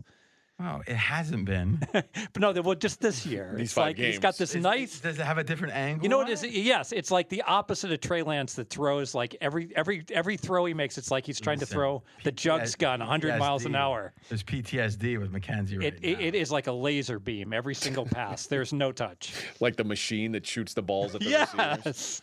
I mean, what's your optimism on Trey Lance? I'm not optimistic for this year at all. You got a shooter. Let me tell you one play why I'm not optimistic, and I told McKenzie this already. So there was a key goal line stand where he doesn't get in. All right, and he's not playing Fargo State anymore, where he could just go low and bully over the 180-pound linebackers and get into the end zone. And he tries to do that in an NFL game, and he just gets crushed and doesn't move the defenders an inch. In that situation, I've seen other mobile quarterbacks. Every one of them, that situation knows. You go airborne, they score 90% of the time. Nope. Trey Lance's muscle memory's telling him wrong, telling him what to do in college, and it was just completely the wrong take. Maybe he got in the end zone anyways. He would have if he would have just done what every other mobile quarterback does in that spot. I would agree with that, and I think there's one more moment, the interception. Whoa. Were you talking to McKenzie? Sorry, yeah. What? I No, was. You weren't. You were talking to the country. Oh, true. And somehow McKenzie's just like, I've never seen him. If you ask him his name, it takes him 4 seconds to start to answer. Literally, he had to have the mic open. Was the mic open? As he was closing, I was opening. So why don't you ever do that when I ask you a question? Well, I'm trying to improve. You teach me these so tactics. you're improving in this case. So now you've set a new bar. So that's good. No, he's comfortable talking to Fez. He's not comfortable talking to you. So, but apparently he's comfortable defending the indefensible. No, I'm trying to agree with Fez in that 21-year-old Trey Lance doesn't have what 24-year-old rookie Russell Wilson has, which is a lot of game experience, a lot of headiness. He had about a 15-yard run with no one in front of him. He throws a pick in the first quarter. That's something that you're just not going to have to knock out of your game. That cost us our bet, RJ. You know what else he's missing? God-awful interception. That a lot of other quarterbacks who are in the NFL have Can throw the ball. a college career, like a semblance of one. Like that would have helped him some. Listen, when they write the story of Trey Lance, it's going to be an old Greek term called Jamarcus Russell. Jamarcus Russellus. That's right. That's Latin, That sounds actually. that sounds more Roman. Shit. Is what's the thing for ego? Hubris? Hubris. It's going to be a story of hubris. Is Shanahan thought he could just make anyone, like take the raw clay. It doesn't look like it's going to happen. It doesn't look good. Oh, let's get an update. What would be your draft order right now for the rookie quarterbacks? Same order, RJ. Trey Lance. Well, first off, when I ask you a question, just answer it. You don't have to tell me some commentary on it's the same. Just give me the answer. Point. Trey Lance, Mac Jones, Trevor Lawrence, Justin Fields is fourth this week, and Zach Wilson's fifth. How much brand value do you think he's losing, Fez, by sticking with Trey Lance here? Well, at least he's still got Davis Mills last, so I compliment him on the bottom. He's doing well. Mills didn't look bad, did he? No, not at all. By the way, whose picks up? I mean, if you guys are done with the Chargers, then you are up. Yeah, I listen. I think the Ravens are worn out too. I think the 4 out of their 5 games. Are you stealing another one of my points? Am I? Yeah. Did you say that? Did we talk the Ravens at all today? It's been 6 hours since the show, so it's all right. I mean, he remembers all this. I don't remember talking about the Ravens at all on the show. It's like AJ's like, I'm getting smarter and smarter. I don't know where it's How many 4th and 19s do you have to go to the well from? When did we talk about the Ravens on the show?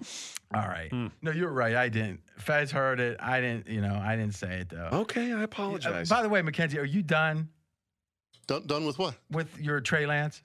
I made the points that I wanted to make, yes. I'm a lotto, an albino, a mosquito, my libido. I might just leave. I mean, you got all my handicaps. I'm sorry. Tell me about the Ravens playing extra time. I mean, that's okay. But I do think it's a big factor. I mean, the reality is they had a miracle, almost a miracle win. They had similar against Detroit. They had similar against Kansas City. Then they had a monster against the Raiders. Fez, I got to say, I've never seen it. Is that every game for them? Yes. The only thing that mitigates it is that these Chargers played at Kansas City, played the Raiders. That was a big game. And then Cleveland, and that was a crazy back and forth game. But they were home for the Raiders. They were home for the Browns. Yeah. I mean, what I'm saying is, and the stakes were, it felt like all these games were must win for the Ravens. And the only game that wasn't like down to the wire or overtime was a road game at Elevation.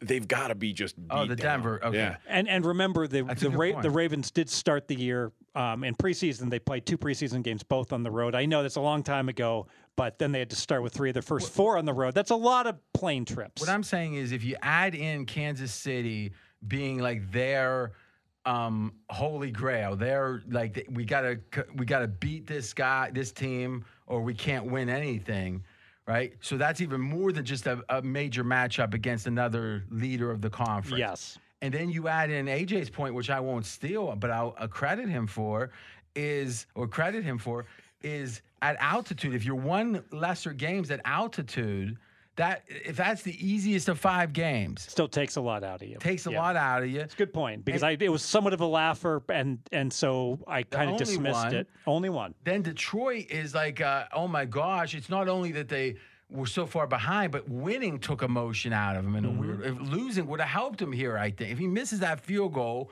I think the Ravens are in a better spot. I agree with that. So, or if they don't even come back at all and they lose by whatever.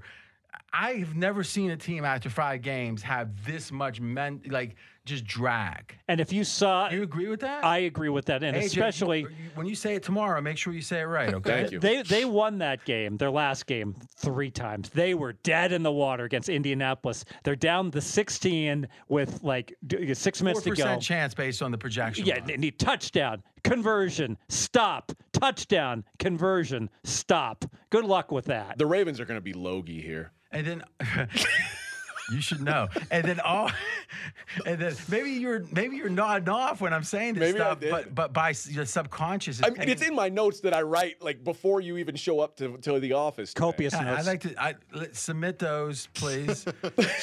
I want to, if so, I'll defer. So I can't play them. Let me make a point about the Chargers. They're not that good. Fez, I want you to explain to me why they're so good. They always I don't make it wanna I don't want to hear about the arm strength of Herbert. That's about his potential. We're talking about right now. Now, what's your thoughts? Or let me allow you to answer the question. So it's because they go for it on 4th down? That's why they're so good? It's a combination of they go for it and they're the best in the league at going for it. They clearly realize there's a general assumption in advanced analytics that you can't be better but in any sustainable way on 3rd down than you are on 1st and 2nd down. That in general, red zone play is going to regress to your general offensive play. In general, 3rd and 4th down is going to regress to that. What kind of special skills do you have to convert 3rd downs? I guess here's the special skills, because the typical team on the highly leveraged play like that takes their time, wants to make sure they get a good play call, stays in the huddle, even calls a timeout, and that actually benefits the defense. And the Chargers are exceptional. I'm willing to bet but that the they 3rd run down has nothing to do with that. But they run 3rd down has nothing to do. They with run that. 3rd and 4th down faster than any team in the NFL. They rush to the line of scrimmage and they go. But listen. No, but they don't rush on 1st and 2nd? No. Okay. So it strikes me that you could make the case that having assertiveness or having clarity on 4th down has an advantage. Who's the quarterback, who's the team that year after year just does better on 3rd down?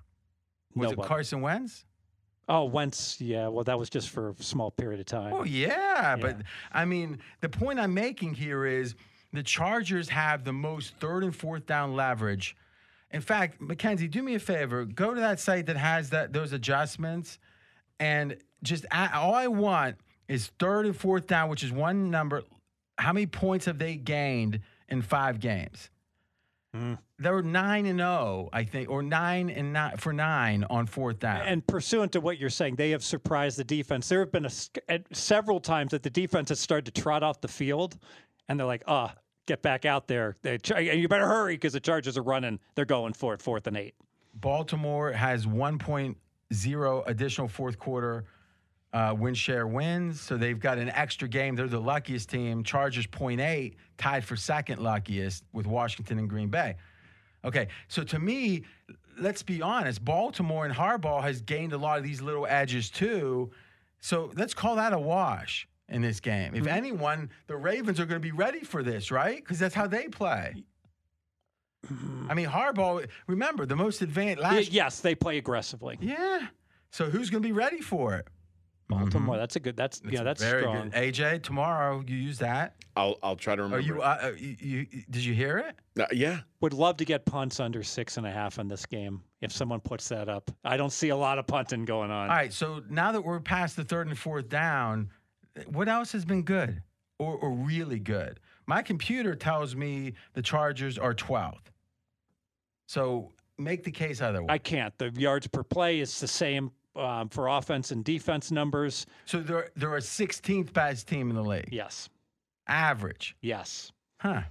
That's what it seems about right to me. I mean, they're better than average. Vito tells me they're going to win the Super Bowl. He says their O-line is going to gel, and by the end of the year, they're going to be the best team in the NFL. And I think that's possible, but they'd have to play very differently than they've played up to this point. But we do expect, remember, at the beginning of the year, we talked about Kansas City. But it's not happening between the 5th and 6th game. Right, but it's gradual. But we talked about Kansas City and the Chargers are poised to be the teams that over the course of the year, that their O-lines should gel and get better and better. And they both those teams would struggle in September, and the Chargers didn't struggle in September. So futures-wise, I think like bets like Chargers to win the division, not Chargers this week, make a lot of sense. But we looked at that on the pod earlier. Chargers to win the division now, and you told me why don't you bet it last week? You asked me why hadn't I bet it at plus 275?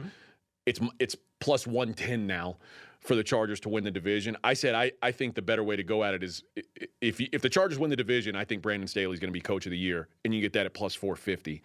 So I think that's a strong. That's a better bet. way to go. There aren't many coaches Plus that can win it. 450? Yeah, I mean, you got Kingsbury. Holy F. The Chargers have gained 57.5 points over expected on 3rd and 4th down. That happens when you go for it 4th and 2 on your own 24. But think about how much you'd lose when you don't get it. So what is their net? What's the net margin? What's their point differential? I don't have it. Pull that up, Mackenzie. Or let's let AJ pull it up, who's the master or who's the Chargers cheerleader. Like their total points differential? Yes. Yeah, point differential. I bet it's below 57. So that means if they were a normal team on 3rd and 4th down, they would have a negative point differential. Plus 26. I think that's like 31 points to the negative. Yeah. That's like I'm gonna look at my power ratings. Oh, that's the New York Giants. I mean, I'm telling you, I hope the Chargers win here. What could they have done differently that would convince you guys that they're the real deal? You love to. They played a top 5 schedule. They're 4-1. You love to quote yards per play. How's their yards per play? I didn't hear it this time, coincidentally. 5.7, 5.5. Okay, so Plus they're probably the 15th best. Picked up a lot of yards on 4th down conversions. Yeah, this is all 4th down conversions that get them there. They'd be below average if not for that. I mean, I think that they have listen. I think Staley's great. I think this is a narrative. Everyone looks at Arizona and says, "Oh, no talking, AJ." Oh, they're 11th YPP. 11th. Yep. I've got them 12th. So do you think they're 11th and 12th? No. So that's what I'm saying. You got to make the case. I think the numbers. Like I said, I can't argue with your computer. Well, your narrative, your you're spot on. The narrative is they had a coach that was, pretty good with the players, but had no clue with game management, and now they have a genius at game management, and so they're going to win 5 more games. Like you think the 3rd and 4th down success is luck and bullshit, and I don't. So we just fundamentally disagree on it, and that's okay.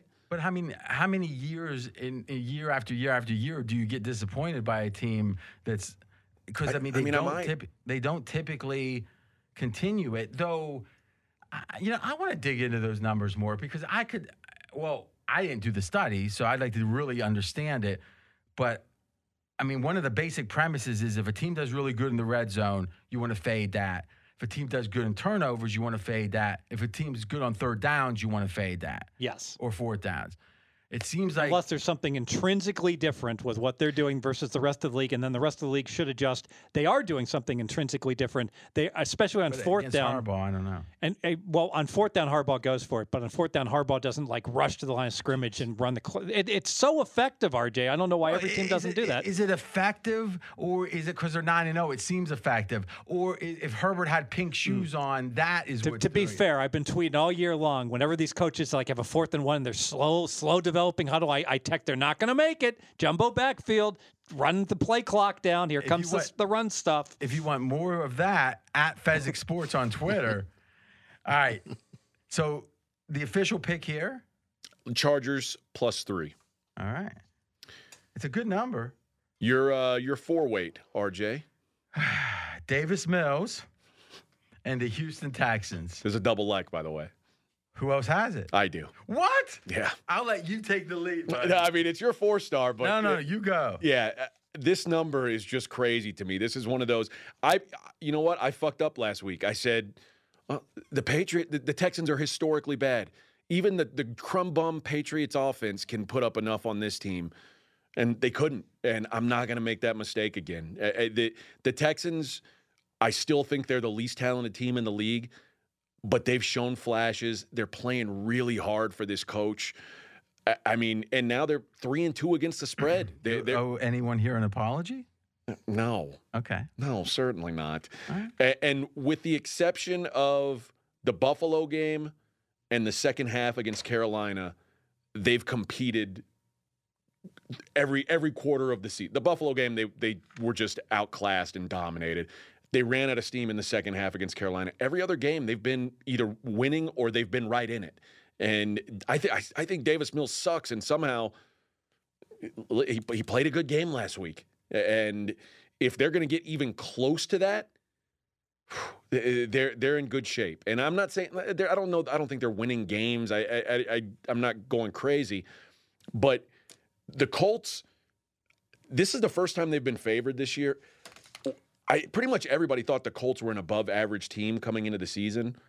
What says that now? I don't see anything about the Colts that make me go, yeah, they're pretty good. I don't like there's nothing to like about this team, and they've got a ton of injuries now in the secondary, cluster injuries on the offensive line. You could like that Carson Wentz hasn't That he played one good game? Yeah, having one game is an improvement. Davis Mills played a good game. Dude had a broken leg, broken foot. He's just recovering. What I'm saying is he's got to have 3 or 4 good games. I agree. Say there's a trend line. I've got the Colts 20th, 0.7 points worse than an average team. 0.7. What do you got, Fed? 19th, 2 points worse. 2 points worse. And Houston, I've got 31st, 7.4 worse with Mills. So let's do the math here. 6.7. Indy's better. And this game is in Indy, so give it 2. 8.7. We're getting 10? Yep. Yeah. Gimme. Now, I think you made a really interesting or salient point is the O-line for the Colts is very fragile. But not so much they're getting hurt, though they are. It's that if they have to have a backup, PFF calls it a weak link system, which is any offensive line, it's not who your best player is, it's who your weakest player is.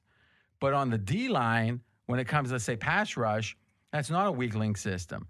The theory is if you have one guy that can get pressure, that's about your strongest link, or probably not a link in that analogy, is what's important. Same thing at wide receiver. But at cornerback, it's a weak link system. It's secondary in general, yeah. Yeah, so because you can be isolated in theory. So to me, the Colts, the first game they have their offensive line back, I look to go over the Colts on their team total. Till then, I think PFF just came out with their line grades. They have them as I think, I'm going by memory here, the 3rd worst offensive line so far.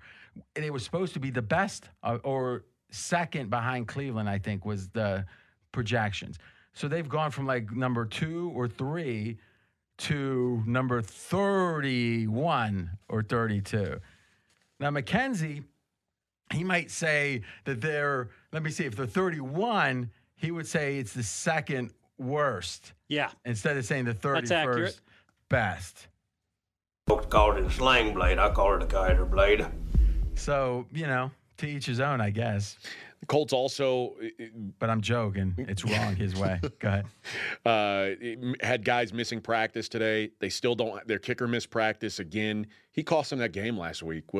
I mean, I don't know how he got injured exactly, but getting injured in pregame warmups, that was the difference in them winning and losing that game. Bastard. If he's healthy, they win. If he wasn't.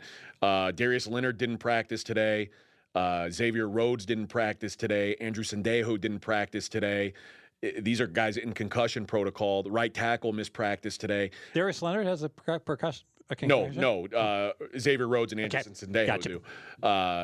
Darius Leonard has ankle and shoulder injuries. Go, AJ.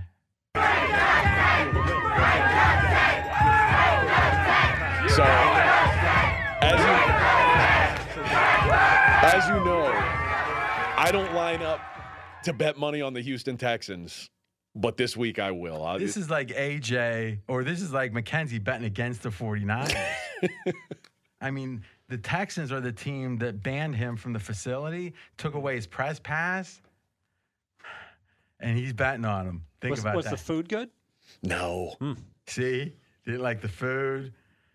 The worst part was they had like a beer machine, like a tap. That's like okay. They were going to give you care. beer. They didn't have beer. Actually, amazingly, we have the GM of the Texans on the line. AJ, what the hell? He's out against you? I guess so. Can't say anything else. This is real simple. The Colts off a catastrophe. Totally. All right. I get they're going to say, yeah, but look at our skill. Like, I think projections, I saw like 28% to make the playoffs. So they still have a chance, the Colts. Supposed to win 7.5 games. In that division with Tennessee. Now, that does give them hope because it's true. If they can get if they can get 9 wins, that might well be enough. Yeah, first they got to get their second win. Yeah. But here's what I would say. The Houston's so bad. They're double. This is a situation where if it was a pick'em game, a -3 game, I think the Colts bounce back. Here they're going to be like, we'll bounce back next week. Let's kind of wallow in this. Well, it's a short week too. Yeah, I mean, and they're off 3 straight road games. 3 straight roads. I mean, and I Monday night. This isn't fun betting Houston, but Mills looked better. He did, but you know what? He looked decent against 2 weeks ago or 3 weeks ago. He looked decent, and then he played against Buffalo and looked like a. But well, 2 out of 3. He just looked good against Bill Belichick. Yeah, right. He looked 3 for 300. I mean, we could if he would have looked horrible there, and you wanted to be pro him, you'd say, well, no one does well. No, you're right. So, like, if there was in fact, I would make the case if he's going to look good against anyone in the league, and it would be the most impressive as a rookie, it would be against Belichick. And Belichick didn't show the league how to stop him, which is good. Well, yeah, maybe he showed how not to stop him. They'll watch the Bills film if they want that. Yeah, but again, he's got the theory is these rookies have a steep learning curve. Yep. We'll see. Apparently, and I heard this from Lombardi, the Patriots were going to take Mills. That was their. Had they not taken Jones? Yes. Smart kid from Stanford, yeah. I mean, so I don't know. I mean, again, obviously they've missed on quarterbacks, but all right. It was that simple, Fez. Don't watch the game, take the 10. I like it. Fez's 3-star was Green Bay. We've already done that. My 3-star was Dallas. We've already done that. And did it. Back to you, RJ. Mm-hmm. What's mine? We have a double like on this one, too. All right, I'll take the lead on this one so you don't steal This is my my 1-star. I don't want you to steal my stuff. I'm going with the well, I'll say it like this.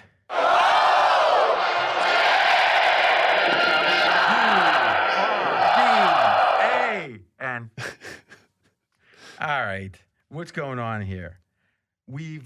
Whatever drama there was, the drama's over. He's the coach. Jacksonville has extensive experience. And remember, this is institutional experience going to London. The London Jaguars. Miami, I mean, we could say, well, it's a Belichick disciple. I don't know. But here's the key to this, to me. It doesn't make any sense that Tua is being rushed back for this game, except if they are panicking. The Dolphins are panicking. Why else would you have him even fly over there with the bad ribs? They are not. Brissett's not playing well at all. Generally, I think that Brissett, I thought coming in he was probably comparable to Tua. I don't think he is, but he's going to be comparable to a fragile, like, what is Tua, 5'11"? I mean, it seems like he's shot put. He throws like I think that's the sage point. That Tua's at 100%. Even with this injury in college, is better. Yeah. But he's not better with all these other injuries. And if Josh Allen's banged up, he's got enough physical skills to at least get to parity. I mean, this is like when Larry Bird hurt his back, it was over because he was just had the physical skills and later in his career. And then when he lost another 10%, it was over. That's a great point. Right? Yeah. I think Tua's shot putting the ball downfield, happy feet, afraid to take a hit. And what I love, and we haven't been looking at the derivatives because it was bad, but we should. Though my Chubb prop did well, gave it to the boys. Yes. But still, derivatives 0 for 3. 0 for 3. Is, especially Fez's. But, I mean, that's the one I can say I didn't have anything to do with. Thank God. But again, he gave us our winner with the Eagles. But I love Tua under passing yards. Love it. Because I think chances are he looks horrible in the I think under the first quarter for the teams themselves. I think in general, this is a situation where he might be sitting after a quarter. Hey, they give him a try. He takes one more hit. So under passing yards, I think looks particularly good. But to me, I like Jacksonville. Are we buying? Are we buying low? We're buying low. Oh, it's low. And if you, Mackenzie, do me a favor, pull up the 4 factors of luck that in this game, and this was the biggest number when you count turnovers. And this was Jacksonville against Tennessee. Tennessee really didn't play that well in that game. If you look at the stuff that really threw the score, it was all things that you could make a case are luck-based. AJ.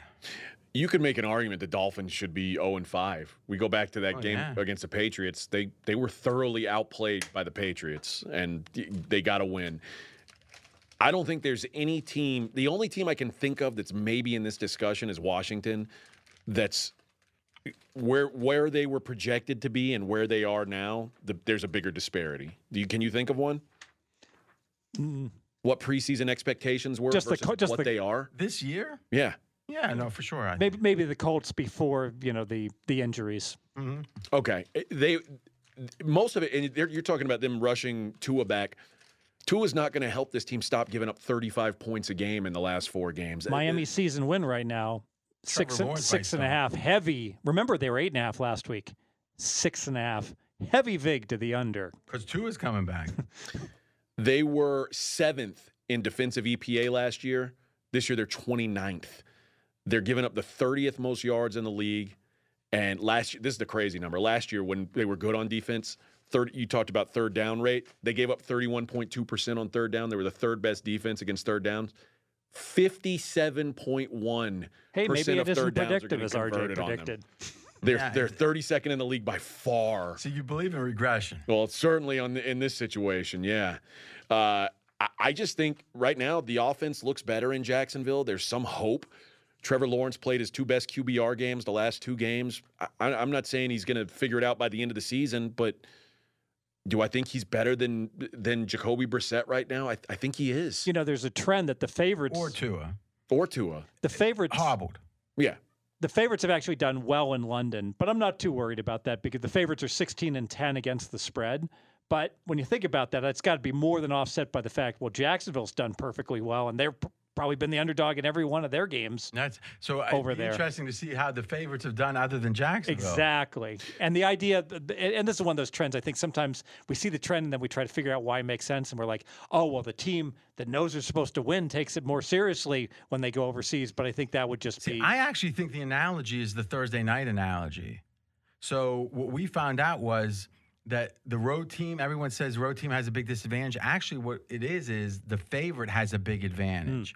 Because the theory is, hey, we don't got time to really game plan. It's like the old Bobby Knight playing on the first week or the first game of the weekend double bill in the NCAA tournament, or the second game. He was much better in the first because he had 5 days to get ready.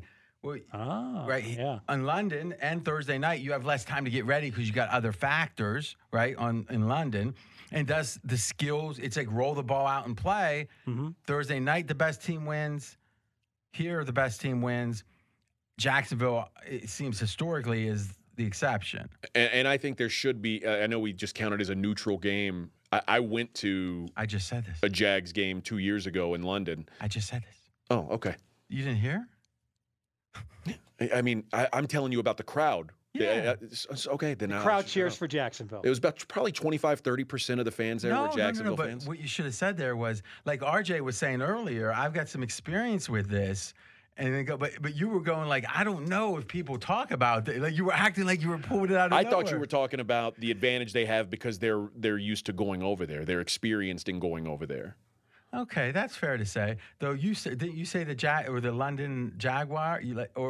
You actually said the London Jaguars. Because they play there was actually a rumor that they might move there. Yeah. But the crowd there, I would give AJ a break. It's not like it's a normal home game where it's like 80% of the fans there, but it's probably about 25% Jags fans.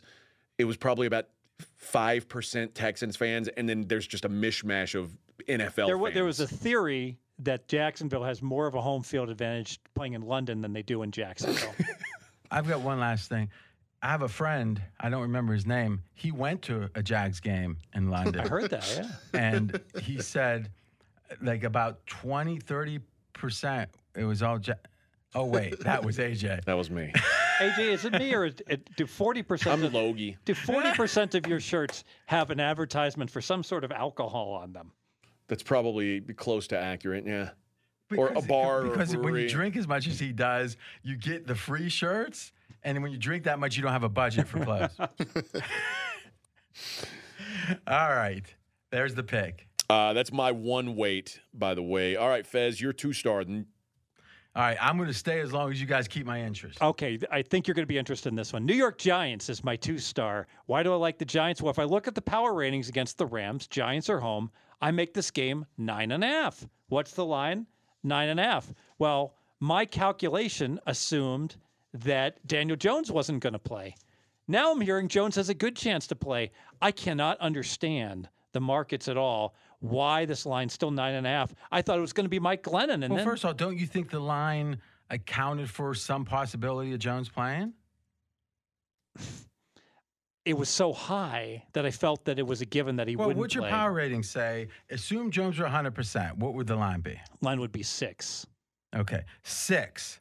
Yes, 9.5 with Glennon, 6 with Jones. Okay, but boy, you're only giving it 3 points. 3.5. 9.5, 6. Okay. Yeah. All right, so let's think about this. I got Giants negative 3.6. Who's the Giants play? Rams. I'm joking. Rams are plus 3.7. All right, so it's going to be 7.3. I've got. What do you got? On a neutral. Yeah. And But what did you have? I had 1 second. I'm choking here. Where is this game? It's Can it the really Rams. be that hard? I had the Rams at 5. All my numbers were assuming Glennon, so I got to make the adjustment for 3.5. I have Giants -3. I have the 8 points. So Oppo. we're right in range. Yes. Okay. So you're saying this, huh? I saw the line at 10, and I'm like, "Yep, Daniel Jones isn't playing. The market knows it. Okay, that number makes sense." How dependent is this bet on Daniel Jones playing or not playing to you? Oh, it's completely. I need him, otherwise the line's right. If he plays and he's a semblance of what he normally is, it's a great value. I think that Daniel Jones has trouble processing plays fast. I mean, when Jones gets time and he sees what's happening, he is like a jugs machine. He throws the ball very well. Like if it was some kind of skills competition. That's a good example. Right? So to me, if he's a little bit logy, right, AJ? Yep. It slows you down. You start repeating things other people said. You don't even know where you got it from, but you just heard it. And you have trouble seeing where the plays go. I mean, Daniel Jones was just cusping to something better.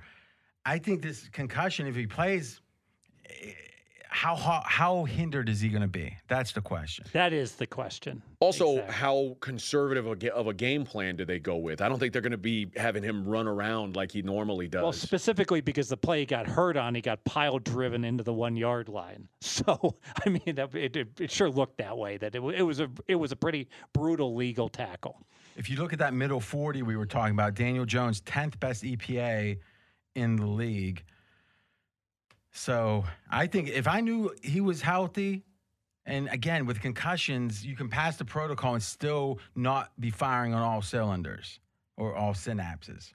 When Jones went out, the Giants, in the play after he went out, tied the game 10-10 against Dallas. Dallas went on with the neck. Mike Glennon quarterbacking them, and Giants got crushed. The neck, not the ostrich? He's the neck. Okay. He's got this enormous. But did it feel realistically like the Giants were going to cover before Daniel Jones left the game? Yes. I felt they had a First good off, when it's chance. 10-10 and you're getting 7, you got to feel pretty good, Okay. right? The live line at the time was 4.5 Okay. before the injury. Yeah. I think that's the answer, right? All right, so I'm going to pass that. I'm going to give the coupon code. We haven't gotten a response. It is going to be, now this is for the 25% off. It's going to be Dream25. Now, that's all one word. And that's numbers. Numbers. DREAM 25. DREAM, AJ, 25. No special characters? No. Okay. No. Well, No, if you exclamation point? No. Okay. No. Dream 25. Dream 25. I got it now. You trying to confuse things? When you talk to me like a dummy, I like to talk back, like just to let you know that I am actually a dummy. Well, and thus the wheel keeps on turning. Proud Mary, keep on rolling. And let's keep that all uppercase. So Dream 25, and I don't know if you know this, but you can't do uppercase with numbers. Okay. So DREAM, and then just a 2. It'd be like, where's the uppercase 2? No.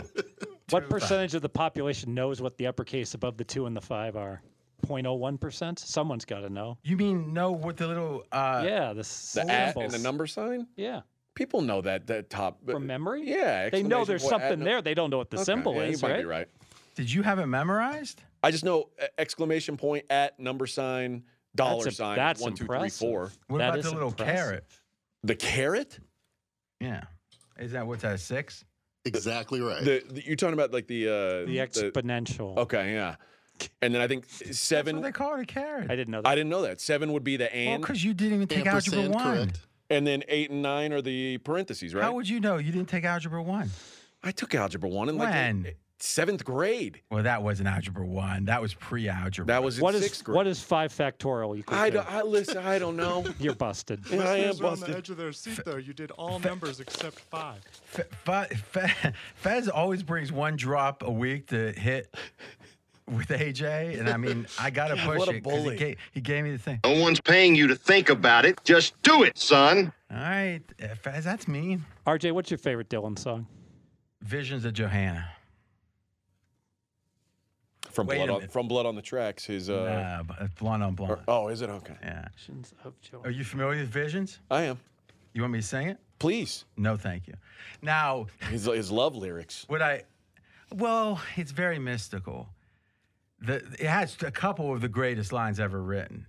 Is that does he calls her an antique in that line? And is that No, you're thinking about She Belongs to Me, okay? Maybe that's what I'm thinking of. which is a very different song. Okay, all right. That's the one that says, she's got everything she needs. She's an artist. She don't look back. She's got everything. And then it goes, this is how that verse goes. It goes, you'll start out standing, proud to give her everything she sees or something. Proud of standing. And then it goes, you'll end up peeking through a keyhole down upon your knees. There's a little implication there. And then it says, and then at one point it goes, and you are a walking antique. That's what I was. Yeah. Yeah. No, it's a whole different song and a different album, different motif, really, trope. But I did not know what a trope was. I bet. Or I can't even pronounce the misogynist. Good news. I just got a text I back. said it was misogynist or No, something. massage. Oh, go ahead. The coupon code is just DREAM. Okay. All uppercase.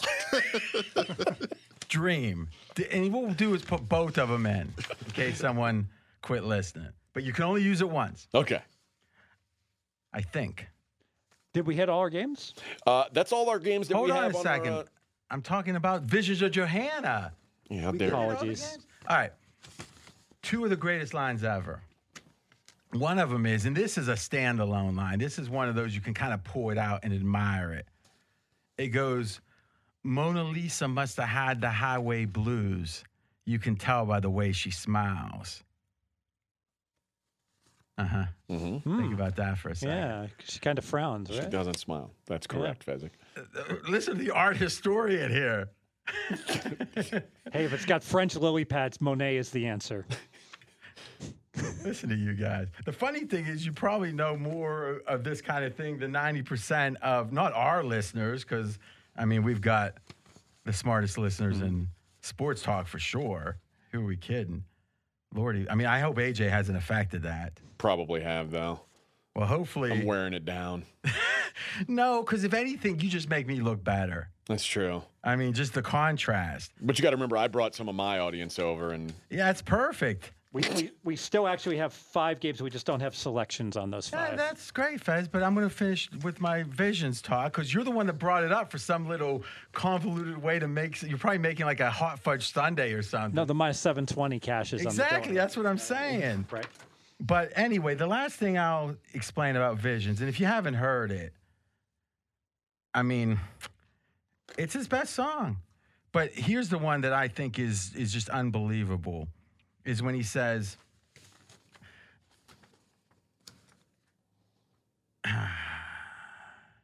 oh, this is great. I'm just going to read the whole verse.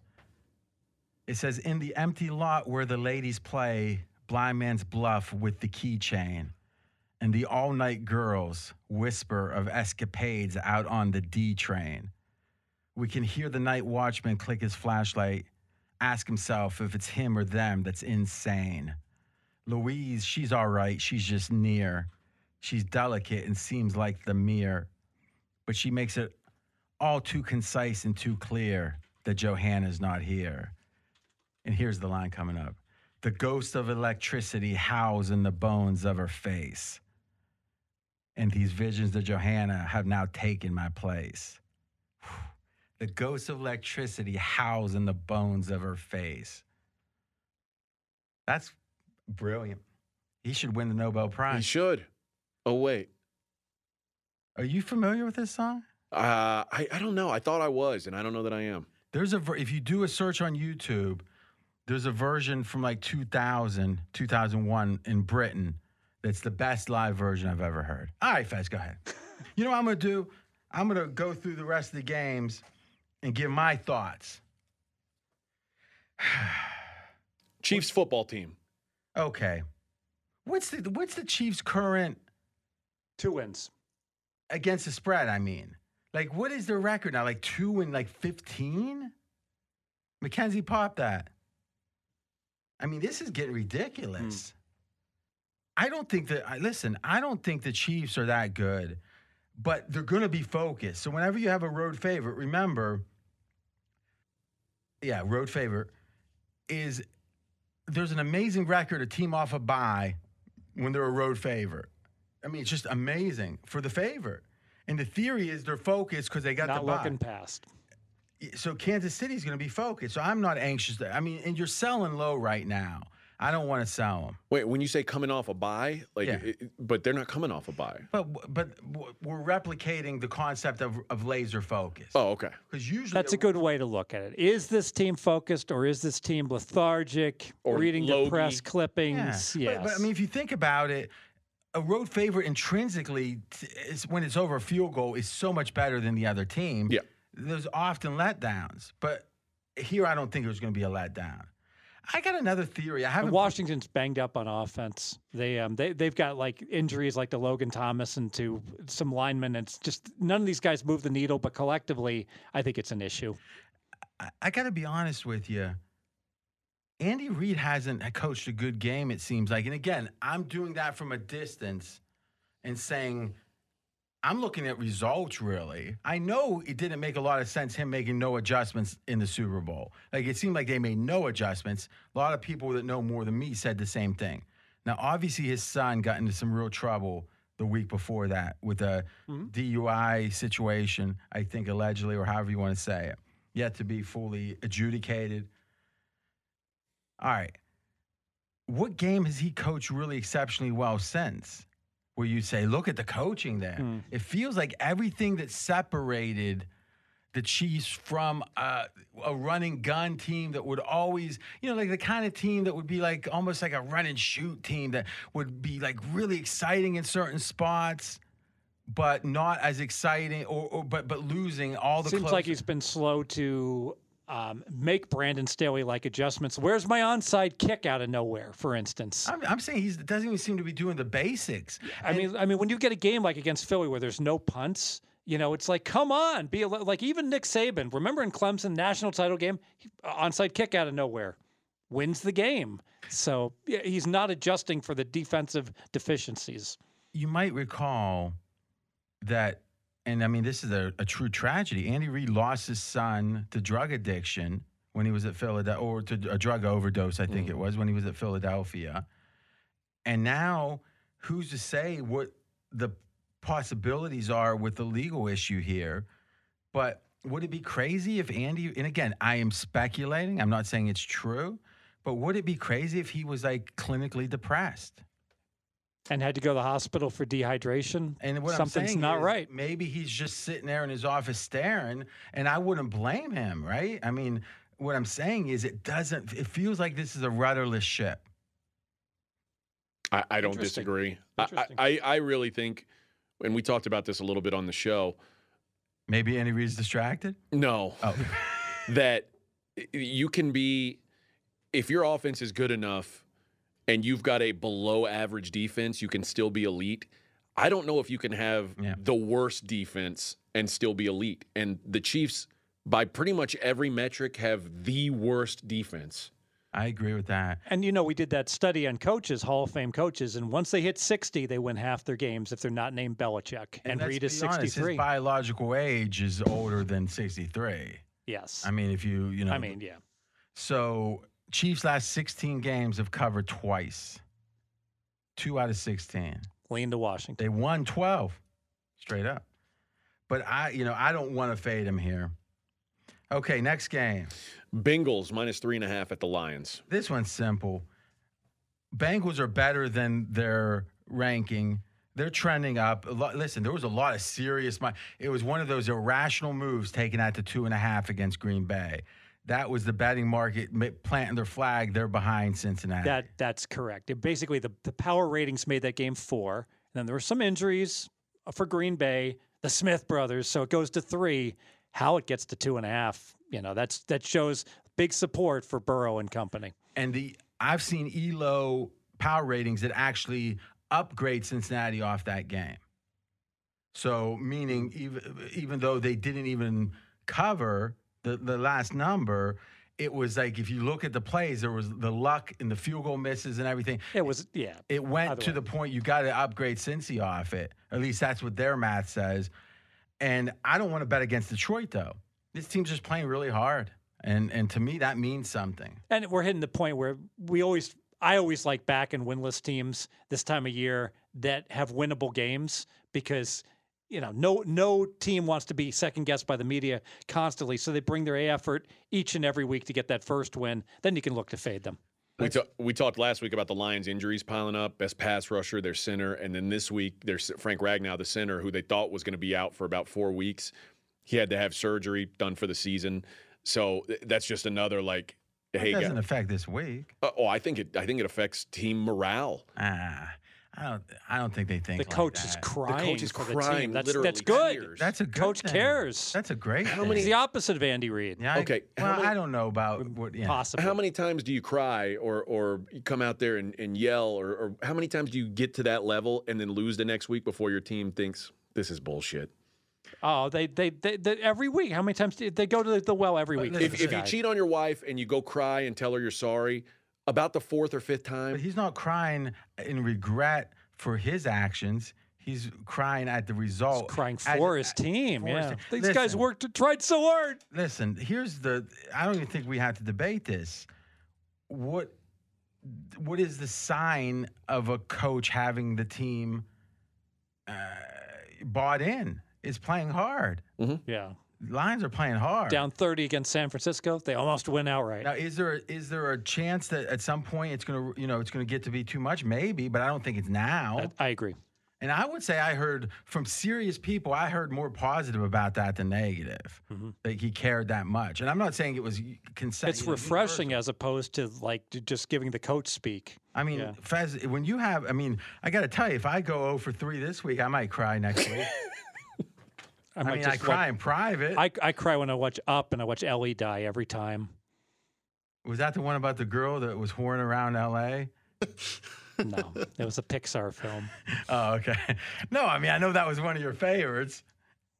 What was it called? I'm trying to remember. In the Hood, what was that? I can't remember the thing. Yeah, the broadcaster that got stranded in South Central, right? Mm-hmm. I think there were some tropes. Never had heard that word in my entire life. Maybe the most impossible game to handicap this week. Raiders +3.5 at the Broncos. Well, I think it's simple. Well, you're better than me. Way better. I think the line is at 3. I would be playing the Broncos. The line has gone up a half point. The market has spoken so far, saying this Gruden's going to be a situation is going to be a distraction. By the way, you want to hear our thoughts on it?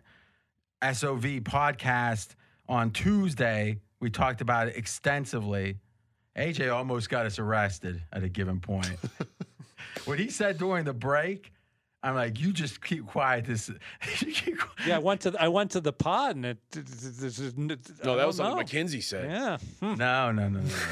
No. So, there was some little glitch, and was it you skipped 30 seconds or the pod skipped 30? The pod skipped ahead 30 seconds, but when I went back, it played through fine. So the pod didn't skip ahead. You hit the skip to go ahead. No, it was my pod player, but I was no manual error. Do you have any electronics that was before 1997 produced that work? No, I don't. Your computer doesn't work. Your phone doesn't work. It's in the shop. Exactly. And they're calling up you ever see the movie where Clint Eastwood is an astronaut and he knows how to repair this old space station? You ever see? I have not seen it. It's called Space Cowboys, I think it was, or something. That's what they had to do to get his phone fixed. They had to call a retired technician. What's really embarrassing about this is, like, RJ has an iPhone 5. No, it's a 7. Okay, so 7. Why would you lie, though? I misremembered. That's convenient. What year did the I think iPhone a lot of people 7 come Watergate misremembered, huh? What year did the iPhone 7 come out? Ooh, it's got to be 4 years, 5 years. You realize they're on iPhone 13 now. That's unlucky. That's why you won't get it. I don't know. I think an Alexander Hamilton would have gotten that phone fixed by today, if not yesterday. Are you thinking about Alexander Graham Bell? Who's on the 20? Hamilton. Yeah. In The Wire, they said, that's a president. They go, he's no president. Because they're not putting some old white guy on a 20 if he wasn't president. Guy invented money. Well, not really. So, Wealth of Nations. I brought up that. Did you ever read The Wealth of Nations, AJ? I did not. Not surprised. Since the last 25 games where a coach has been fired mid-season, teams are 16-9 in the game what about after before ATS. That? I mean, I don't know. I didn't go back forever and ever. We did last year, and it evens back out. But I know all 3 coaches last year. They all 3 came off or won a game off their coach being fired. But you guys said because this is a different situation, this isn't like fired for coaching performance. You feel like it's different. Listen, all you got to do is listen to what Carr said. Now, I'm telling you something. Carr, if Johnny if you ever got in trouble, Feds, when he's an adult, if he spoke about you this way, you would be lucky. Meaning that a son couldn't do better than what, did you hear it? Yes. Carr said? Yes. I thought it was a real statement of like this guy's as toxic as anyone can almost be right now. And he's wrapping his arms around. You know, they live 2 doors down from each other. That's what I'm saying. Southern Islands. Listen, I know. Listen, when Louis C.K. got in trouble, people were diving left and right to get rid of, get away from him. That's a good point. I mean, what I'm saying is when someone's this toxic, it takes guts to wrap your arms around. It's probably a good sign. Yeah. I think it's a bad sign for the team now because this is going to be more disruptive, right? If they didn't really like him. And I'm sure there's some players that were indifferent that now don't like him. Well, let's remember, maybe Derek Carr's a white male, like basically the only group that he didn't disparage. But he's the most important player on the team, right? But aren't there several black guys and an openly gay guy on that team that probably feel differently? But you think they're? But here's the question: in game number 1, they might be, or I think they're almost certainly. Here's the question though too: if you ask a black guy, from what I understand about the NFL, and maybe I'm wrong about this, so let's just say I'm going to throw this out as a discussion point. If they say you could have a racist come in and coach you, and it's going to cause you to be significantly better, and this is a hypothetical, and he won't show his racism, but deep down, if you knew his heart, you'd know he was racist. Like, I'm Italian. I know I can't say, oh, well, what about prejudice against Italians? My grandfather, who actually was, born in 1922, was prejudiced against. He could talk about it. And I could say, all right, it's not like blacks, but okay, I get it. But now you're just a white guy. Yeah, Yeah, I mean, I think it's hard for me to say if I was prejudiced against, but what I would say is if I were and a guy could make me millions of dollars. Now, if I felt like I was going to be like made, like ridiculed, if I was going to be like emotionally badgered or however you want to explain it, I would say no. I don't know how much money that's worth, but it's something. It's some amount is going to be worth it. But I get. I just think if especially with blacks, you would wonder if they're thinking again. It's not like one black is going to speak for the race, but we'll ask Mackenzie. But I think there's a sense of how can we co-opt this? How can we do as well as we can within this system? Right. And if the system has racist, like if you knew, let's say Gruden didn't get fired, how many of those players would have quit? No, 0. So money matters. Sure. So my thought is, although there could be some who I don't know how many guys on the Raiders have enough clout to do this, but there could be some who say, "I want you to move me. Get me out of here." Yeah, but because that did happen in Houston. And how'd it go? Dwayne Brown plays for the Seattle Seahawks now. But he was holding out, wasn't he? Yes, he was holding out. That's different though. Like that's saying he was saying I'm willing to accept not getting a game check. Yeah. Right. So I don't know.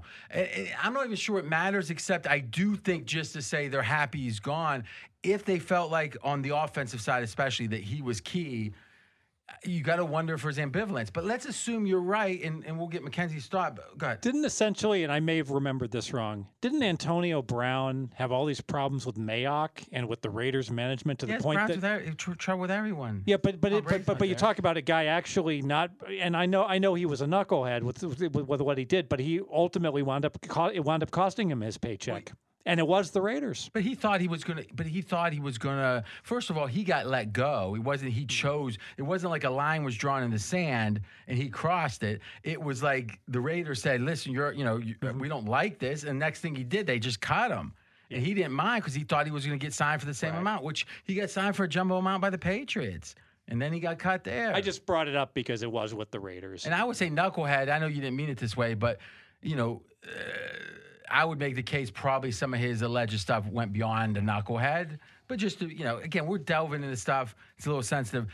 Mackenzie, what percentage amongst your peers would you say are about the bottom line, and what percentage would be about the principle in this case? In this particular scenario, thinking about as an athlete, I think 90% of people are thinking about that paycheck and taking care of the family. And Chappelle talked about the predicament black people found themselves in for hundreds of years in the special that just came out. Yeah, we don't like racism, but I wouldn't say we hate racists. We're just trying to get by. We're just trying to do the best with what we can. And I think most people would say, if this guy's going to help me get better, help me stay in the league, help me make millions of dollars, and he's not going to be in my face about it, they would take that. It goes back to the analogy you said. If you had $1 million offered to you, but if someone you hate would get that same $1 million, well, that tells you if you would hate him or not. If you would pass on the $1 million so that the person you hate would be out of it, I don't think most black people would do that. We want to protect ourselves first. Yeah, that's always an interesting question. Is if you think you hate someone, say, would you give them $10 million if you could decide it's yes or no, it's 0 or 1, you get $1 million, your hated person gets 10, or neither of you get anything? I'd take 500. That's what I'm saying. You don't hate. You love money. And that's the question. If you hate someone that much, you hate them. All right? Give you credit. Last thing I'll say about this, I know this kind of nuance isn't for, radio, but it can be for pods. It's not our expertise, so I'll just put it out there. See if anyone has a thought. Maybe start a conversation. I mean, if I check my Twitter, maybe, but I don't. Really, most of the time. Oh, you didn't post the contest this week. I know. It was my mentions that got punished for it. Mine did too, probably. Yeah, but you don't look. I know. It's like it doesn't happen. Listen, I had a premonition. No. We'll be back next week at RJ in Vegas. They missed out on losers. I'm going to predict 5-0. I'm going to say it right now. We are going 5-0. All right. Anyway, here's my quick thought is, how could Gruden, and let's not get into the Tirico thing, but how could Gruden work for years and years with like as a coach, we're in a majority black league, and it not be like a conversation. You know, you hear he's brash and asshole. You didn't hear he was a racist. And the question is, what about the coaches on the staff? What about the people he worked with at ESPN? What about Dungy going to the mat for him, right? Yeah. That meant Dungy had no inkling of this. And I don't think it mitigates. I don't think it means he didn't mean it. I think it shows us that maybe that people can have one thing in their heart and in other places show another side, and that those sides might seem to be contradictory, and they are, but contradiction is probably just native to the human experience. And again, it could be contradiction between loving your wife and not loving your wife. It's not about trying to lessen this. It's, if anything, it says even if it is just part of you, it's unacceptable. But I just don't think everyone that got to know him thought he was a racist, and thus, I won't say was he, but I'll say, what does that say? Because in our minds, we think, oh, he's like a guy just saying the N-word under his breath every chance he gets. And if someone cuts him off and it's black, he's saying no one, you know, some negative thing. And it's just like, I know there's racists like that, but this feels like potentially another one type. And I don't know if it's supposed to mean less or more. I mean, you could make the case it means more, because those are the people that don't have hate in their heart, but they're propagating hate, or they're, you know, spreading it, I guess, propagating. Any thoughts on that, Mackenzie? I think you're definitely onto something. I mean, I have a half-white family. I know white people from the suburbs and the deep suburbs of Chicago and the deep, deep suburbs of Chicago, the farm country in Illinois. I know people that have told me, like, man, this is stupid. And then I'm like, hey, wait a minute, you know I'm black. It's like, yeah, but you're not like that. So I know people that are racist in all different kinds of ways. I think with Gruden, it's something that he can't admit to. It's some anger in him that is not. I mean, he said he didn't have a racial thought when he talked about DeMaurice Smith. I think he's in denial. Yeah, and I agree with that. I think that he could take a lie detector test and say, I am not a racist, I am not any of that, and the needle wouldn't move. And that's scary. If that's the case, though, is that a hanging offense? Meaning, like, how does he when is he back in polite society? Never. Never. So you can kill someone, and you do, or let's say this, you can do manslaughter, vehicular homicide, and get out, right? Mm-hmm. Parole. And hey, everybody, it's yours truly. What'd you say? Hey, everybody, it's yours truly. Is that your OJ? That's my OJ, yeah. You won't quit with the imitations. I did find it funny that John Gruden is out of the Bucs Ring of Honor and O.J. Simpson remains in the Buffalo Bills Ring of Honor.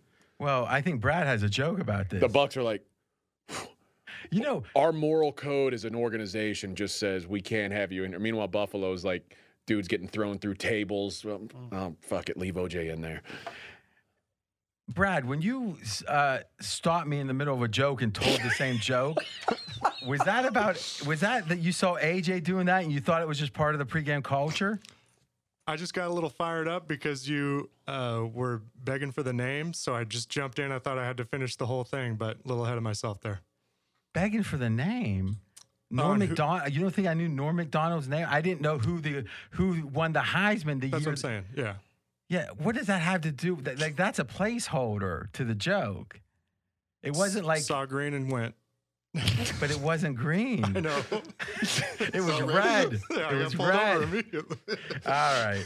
Any other games? Towering Inferno, Capricorn 1, both good movies. O.J. Simpson. Oh, I mean, The Naked Gun. Naked Gun. Oh, there you go. Don't be a snob and just talk about those kind of movies. Oh, like those were really critically acclaimed. Highbrow stuff you're talking about. Listen, OJ, I don't think it's fully been reckoned. I mean, you remember when he got found not guilty, that there was like a joyous a joyous uprising or wellspring of like pure elation. So it's like, we can't lose sight. Imagine this. Most people probably thought, there's a chance he's guilty, or a pretty good chance. And again, I've said this a few times. I believe that if I would have been on that jury, I would have found him not guilty immediately after the year of the case, meaning it would have not taken deliberation. As soon as you found police tampering and things like that? Yeah, I mean, the minute that you have a cop that, and we won't rehash the whole case, but the minute you That's have a different pod. Yeah, the minute you have a cop who is swearing on, on his honor as a Marine and F. Lee Bailey's famous cross, and it was like at the time they were like, Bailey didn't do anything. It's like, oh, wow. Here, and they didn't even know at the time they had those tapes. They just figured they're probably somewhere from what they heard about this guy. And how can you believe anything he says at that point? Right? It's like when you lie on the stand as a authority, I believe the following. If you lie about a crime, you should do the same time that the person would have done if they went to jail. Ooh. Right? Like, you're trying to put that on someone else? Yeah. You like that, don't you? That's pretty hardcore. What is it, though? The hardcore is lying about a murder. No, that is hardcore, too. But, yeah, that's I bet you'd get a lot less lying on the stand. Mr. Shapiro, Mr. Cochran, Mr. Douglas, Mr. Kardashian, Mr. Bailey. I thought you should have played Only in Dreams right there. There were... The Jew. Okay. I'm not following. No, I'm just saying I thought it was such a good point. Oh, well, yeah. Thank you. Yeah. There's a lot of stuff here. Here's what I'll say. I interviewed Oscar Goodman, former mayor of New York, former mayor of Vegas. And Oscar was a serious attorney. He wasn't was an attorney for a while. Spilantro, who was, from the movie Casino, he was his best friend. They were friends. I think they were godparents to each other's kid. I mean, it was like 6 years. And, he was he told me, he said he was not in one case with the government. And every one of his cases eventually was federal. He goes, he wasn't in one case in which the government did not break the law in a way that would have put someone in prison if caught. That every case they cheated that way. Now, I said, I double took. I go, come on, Mayor. I go, most cases. No, he goes, every single one. I say, is he lying? I mean, so when that's the given, that the cops are going to lie when it's convenient, when they think it's justified, if the feds are going to do that, the whole system breaks down. And to me, the whole OJ case was about the black community in LA, which, again, obviously a lot of trouble with the LAPD. Yeah. And it's like finally a black guy had the resources to make them look small, because that's what it is. You have a public defender. You don't have a pay lawyer, as they say on The Wire. You're going to get, it's over. Forget about it. My cousin Vinny. There you go. There you go. Joe Pesci brings it back around. Go ahead. No, I thought you were done. No, I was just going to make the last point, which is, but now you have Marcia Clark, you got Darden. I mean, I watched every day of the trial. I was in between college and in Vegas, so I was hunkered in. Like, I was like, I got to go home. Ito's about to call the session. and I'll tell you right now, there's one YouTube that has every day of the trial in full up. And I was rewatching some of it about a year ago. It was amazing. It was amazing. I mean, it was like something to see. But my last point would be, finally, a black guy had the resources to make the LAPD and the prosecutors look bad, because they didn't do anything illegal. Like, meaning the Dream Team followed the law, but they did it better than Marcia Clark. So to me, in a weird way, if OJ were innocent, it wouldn't have been a celebration for that community. The fact he probably was guilty and he got off was the celebration. But on to the last. We have any more games? We got two more games. Let's go Sunday Night Football. What do you got on that? Seahawks +5 at Steelers. What a game. What a game. Lots of offense. This one's a pass for me. Pittsburgh is flat in these spots typically. You can say, how could they be with the record they are? They just gave an all-in last week. But I don't want to. Geno Smith, I'm not allowed betting him. I promised my mom. I'm going to go with the West Coast biorhythms here. I'm going to play a derivative here. We haven't had any derivatives. Second half, Seattle, as it gets later in the game. I think Pittsburgh gets too conservative in these spots, and I think Seattle second half is my bet. I lean to Seahawks. Geno Smith, here. I'm not allowed. Yeah, right? that's what's He keeping me. did so well with 2:02 remaining when he turned it over, costing me millions on my teasers. Thousands, correction. Yeah, but I don't have a lot of faith in this. So, All right, next game. Monday Night Football, Bills -5.5 at the Titans. What's different about this game than the Chiefs game? That's a good question. The Titans are a bad defense. Mm-hmm. Well, there's a 9-point difference in the spread. Okay. Would the Bills have covered that 9 against the Chiefs? Well, wait. The Chiefs are better. The Bills are 5.5 against the Titans. The Chiefs are 6.5 against Washington. Oh, I was thinking about Bills game against Kansas City. It was a 3. Was the Kansas City was laying 3. Yeah. So the Bills were getting 3, and now they're laying 5.5. Oh, but it's on the road. So they're both on the road again. So I'm confused at the question. Well, I mean, stylistically, between the teams, what is different between what the Bills should be able to do against this Tennessee defense versus what they were able to do against Kansas City's defense? On offense? Yeah. Okay. So to me, the question comes down to motivation. If this is a typical flat spot, but I think playing on Monday night, I think the Bills are smart enough to be, at a certain point, you're going to be flat no matter how much you try not to be. I don't know if they're there yet because they had such an easy schedule going up to this game. But the whole offseason was about this win. So to me, I don't like the Titans. But if you look at motivation, I think you've got to look at the Titans. If you look at quality of team, you got to go with Bills. I pass. If the Bills' next 3 weren't Dolphins, Jags, Jets, I would think this could be a spot where they just kind of roll it out there. But it feels like they've almost got 3 bye weeks coming up. But that's the thing. Dolphins are in division. They're never thinking like that, right? And they don't think 3 weeks ahead of time. I don't believe. I do think that I was thinking about betting the Titans, and then I saw the post game interview, and I was very impressed with Josh Allen. And essentially, he said, last time I checked, we have 4 wins. I don't think 4 wins is going to get us into the playoffs. We got to be ready. Service. Yeah, it's the right lip service, though. You got a pick here? I have no pick. I'll lean to the dog because usually on Monday Night Football, you're going to get all kinds of derivatives and bargains, especially after the Bills look so good on the last primetime game. I'll have a derivative here. Okay, by the way, Buffalo bye week 7.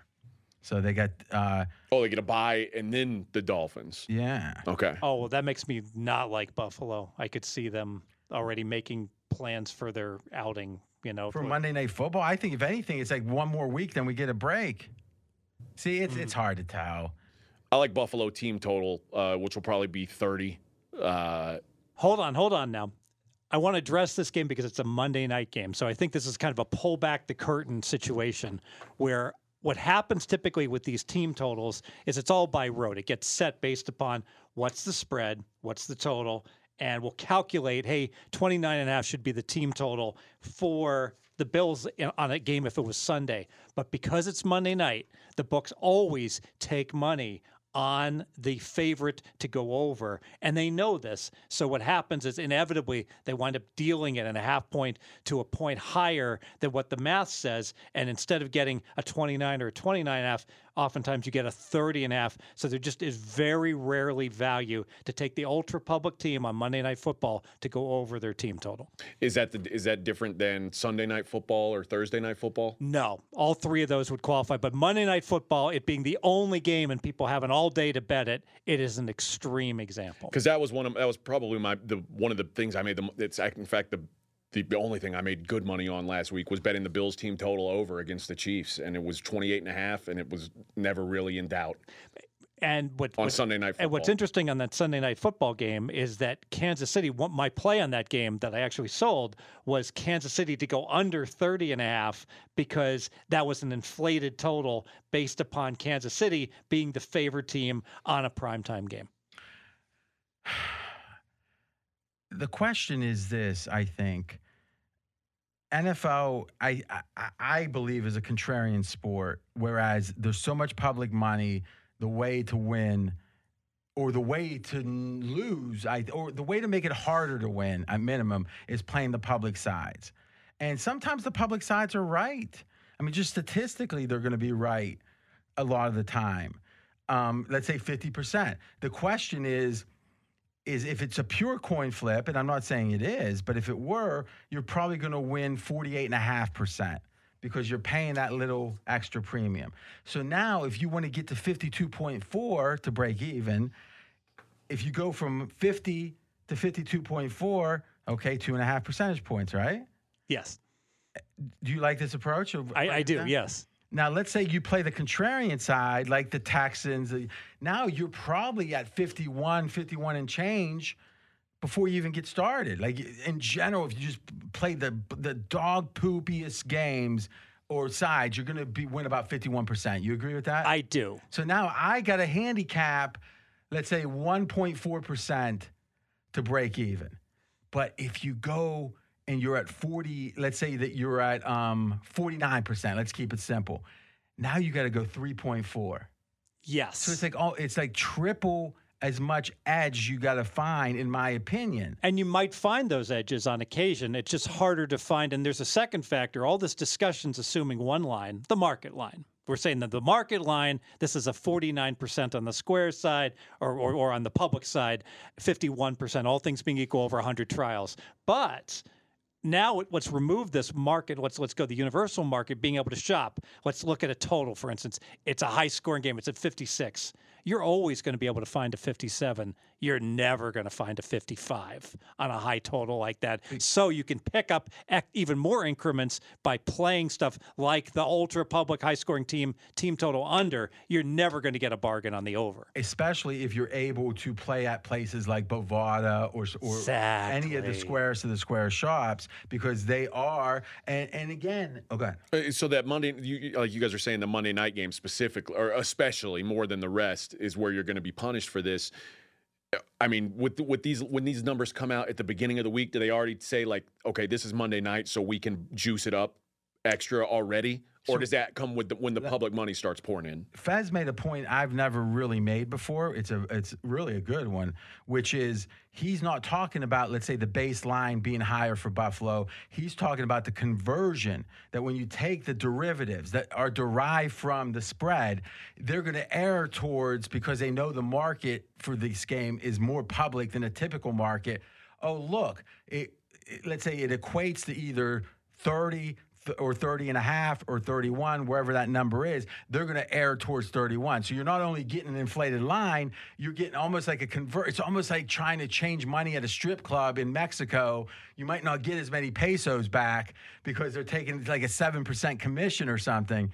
I've never been to Mexico City and got in trouble, but is that correct, Fez? Yes, they round up on all these numbers. If they had to choose between a team total of 28 or 28.5, it's a Monday night game. You're getting screwed twice. You're getting screwed on the number being inflated and the conversion going against you. Exactly, because the initial number, the spread and the total, is probably already slightly inflated. And then when they do I like that, the currency conversion, they charge you more for that as well. And so it's just too much of a hurdle in most cases to get by. All right, I concede. You guys talked me out of it. And here's the thing: the 49 versus 50%. If you play, let's say, neutral games versus, because every game doesn't have a side that's skewed. If you play the neutral game or if you play the square side, you're talking about one game out of 100 games, right? That it's going to fall in that number, and thus it's almost imperceptible. Like watching it, you can't really tell that it's happening, but over the course of tens of thousands of bets in a lifetime, or for a bookie who's got a lot of action, it's that 1%. Well, it's like I think you've said before, like if you give me a penny, I give you a penny, eventually you take two every 10th time, it starts to pile up. I mean, you think about it, if Bill Gates and I were going at it for $1 a coin flip, but if he gave me $1 and a penny and I gave him $1 and it was a fair coin, I would have all his money eventually. He could not go broke. And now you would want to use Kelly to make sure you didn't hit ruin. I was going to say at some point you start betting 100,000 a pop, that though. would be the key, right? Then he gets all your money 99.9% of the time. Yes. And that would be the thing. If Bill Gates went up to Fez and said, all right, what's Fez's net worth? They would let's just guess $7 million. So it's like, okay, Fez, I'll give you plus 150 on a coin flip. Oh, it sounds great, Mr. Gates. But you've got to bet half your net worth every coin flip. Fez is guaranteed to go broke. He can't beat him. So you think about it, the return, the positive EV is only if you don't go broke, which is off subject here, but. Yeah, and there's some real high level stuff when it comes to bankroll management. Like, what if your bankroll is replenishable? So you're working, you have a job, you got $5,000 to bet on sports. Well, you're like, I can lose the $5,000. I can always just re-up. So then you can bet more than Kelly if that's the consideration. But if truly you got to stop betting the rest of your life if you lose that $5,000, then you better adhere to Kelly. If you're a winner. Yeah. Last thing, AJ, because I think you've learned.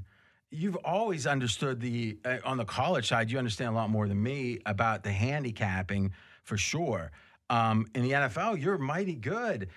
I think it's like we've been talking about, it's the execution on the bets, but I also think it's the market here's the thing. If you ask yourself the following two things, well, maybe this is the last thing I'll say, and we'll pick it up next week, is if you're playing the public side, and it's not the old Notre Dame, Yankees, Lakers. It's not, I'm talking about because someone's hot, because someone's getting attention, because they're in the leading sports center.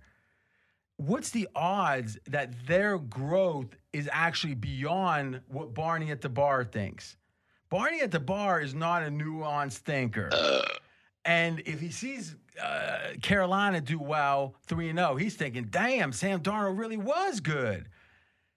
What's the odds that they're better than that? That the Bills are actually better. They're not only the best team, they're not the Super Bowl favorite. They just killed the Chiefs. And what's the odds that they're even better than that? Probably less than 50%. They have to be, though, to then say at the premium, and that's my point. Sometimes you're right.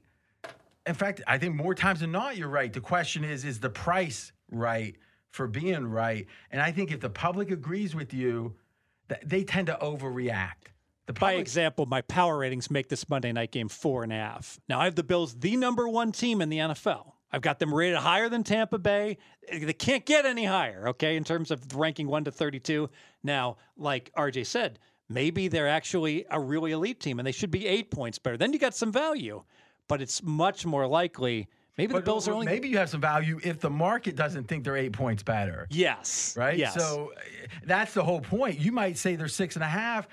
Maybe they are 8. But if the market's pricing them at 8, where's they have to be 10 points better. And you know what? And then they could be, but now all of a sudden you have to be like so good in your assessment of the Bills versus because Barney in the bar and everyone else is agreeing with you, and the tax is so onerous. And last thing, think about it. You have to not only be right to make up the premium, but the premium plus the VIG. You're fighting, and to me, that's why I always ask. And listen, you could say, "Well, you were bad last week." Okay, we've got over 3 years, 5 picks a week, 57%. It's hard, it's pretty damn good. Second best in the world of anyone that was in the gold. So here's the question. Think about moving the line and think about could this line go to, let's just use an example like the Bills, right? Could we imagine that it's not only wrong and the public's overreact or underreacted in a way? Maybe the simplest thing to say is, I think you ask yourself, are you buying high? And right now, are the Bills, could the Bills be higher? That's the highest that Bills have ever been since Marv Levy, right? Odds are the public's not underreacting to that. Is that a fair way to say it? That's very, very well said. And they overreact to the bad teams. It's just like, if you want to bet Iowa to keep covering, you go right ahead. They're number 2 in the country. As Colin Cowherd would say, Iowa is the fake ID top 5 team. Now, maybe at the end of the year, Iowa will actually be the second best team. but it is highly unlikely. So the reason why I liked it, and listen, you guys have made really good points here. Is there not an inverse to that where, like last week, I don't think people realize just how bad the Chiefs were defensively, because the Chiefs are an elite team. People don't think of it like that. But the Chiefs and the Bills, I don't think that either team was necessarily public. I know Bills got money, but it's like that was because of the situation. Or I don't feel like that. I mean, think about it. Both teams got money. Line was 3, went to 2.5, went back to 3. And to me, at 2.5, I like Kansas. Listen, I don't think I played Kansas City one time last year. Not one time. I've played them like 3 times this year. I think they've gotten cheap. Well, maybe they're not cheap enough. There was a lot of data that said, you know what, Chiefs are crappy against the spread, but if you'd been laying 2.5, you would have been just fine. And I'll tell you this, if you look who I played this week, Jacksonville, Houston, you seen a trend? Yeah. Now, listen, sometimes I'm going to stay away with those teams, but, and I will say one last thing, Fez. We got to see the spots where we do lay. I mean, just dog or pass is just not the way to do it. That's why I'm happy I'm on Green Bay. Maybe it looks square, but you know what? I'm looking for situations to play the square side, the rare cases. Because the duct tape shoe guys are the ones that are just dog or pass. And I like that you are sometimes, like I actually considered Minnesota last week. And obviously the market did. I mean, it wasn't just the public betting that up. It was the wrong pick. I didn't play it, but it was the wrong pick. But I was thinking about it. I love laying a big number because I so rarely do it. I think I'm like 30%. You know, back in the late 90s, I'll share this story with you. There was a parlay card that they rounded all the numbers upwards, and these numbers were square high anyways. Payouts. Not the payouts, the spreads. The right-hand side is all the underdogs. And I literally told an associate, I said, until I get there, I'd already seen the card. I said, I want you just to play even numbers. The dogs play 6-teamers. They pay 54 for one. Just start filling out random 6-teamers, taking even numbers, and randomize all the even numbers. And then we'll when I get there, we'll go ahead and do some more stuff. But get started without me. Just play even numbers. How'd it go? He won. Yeah. It's really not like that anymore, is it? No. Any closing thoughts, AJ? No, I appreciate you. I appreciate the lesson, is what I will say. Does it resonate? Absolutely. All right, boys, good stuff. Hey, listen, AJ's. It feels like he's learning this stuff so fast. I mean, where's he going to be a year from now? I'm going to show him what a factorial is right now. Well, by the way, to end the show, Diamond Dave Essler has a pick. We'll let him end the show. It's on the Dallas-New England game. It's on the total. Diamond Dave. They call him Uncle Dave and Diamond Dave. You figure that out. Talk to you next week. I love and bet the Dallas-New England under 50 points this weekend. Look, I know the Patriots as underdogs at home, nationally televised game. I wish Dallas had a big game next week so I could try to find a way to take the points, but they have a bye week. The question here is wondering if Belichick and New England can bring the energy they had against Brady and the Bucs a couple of weeks ago. They didn't want a shootout against Tampa Bay, and they didn't get one. They don't want a high-scoring game here. I don't think they're going to get one. Mills shredding the Patriots last week was the outlier. Houston threw everything at New England and just caught them flat-footed. The Patriots still won the game. New England's defense, they're legit. They're 4th in points per play allowed, so I'm going to come to their defense literally. Teams have had some success running against Dallas. New England doesn't want to test Trevon Diggs with anything deep, especially Jones just not throwing the ball deep, which is borne out by the fact that they're 26th ranked in yards per pass. This total is up from its opener. I think if I took the names off the rotation, you have to bet the under. The Cowboys, look, they're 4-1 to the over with 60-plus points in their last 3 games. All 3 of those games at home. So another overreaction. In their last road game, they scored 20 against a marginal at best Chargers defense. New England hasn't seen 49 points in a game yet this season, and this is the same total we had with that Bucs game when everybody assumed Brady would light them up. I think bettors are overreacting to Dallas scoring at will and overreacting to Mills throwing for 300 against New England last week. I love and bet New England-Dallas under 50 points.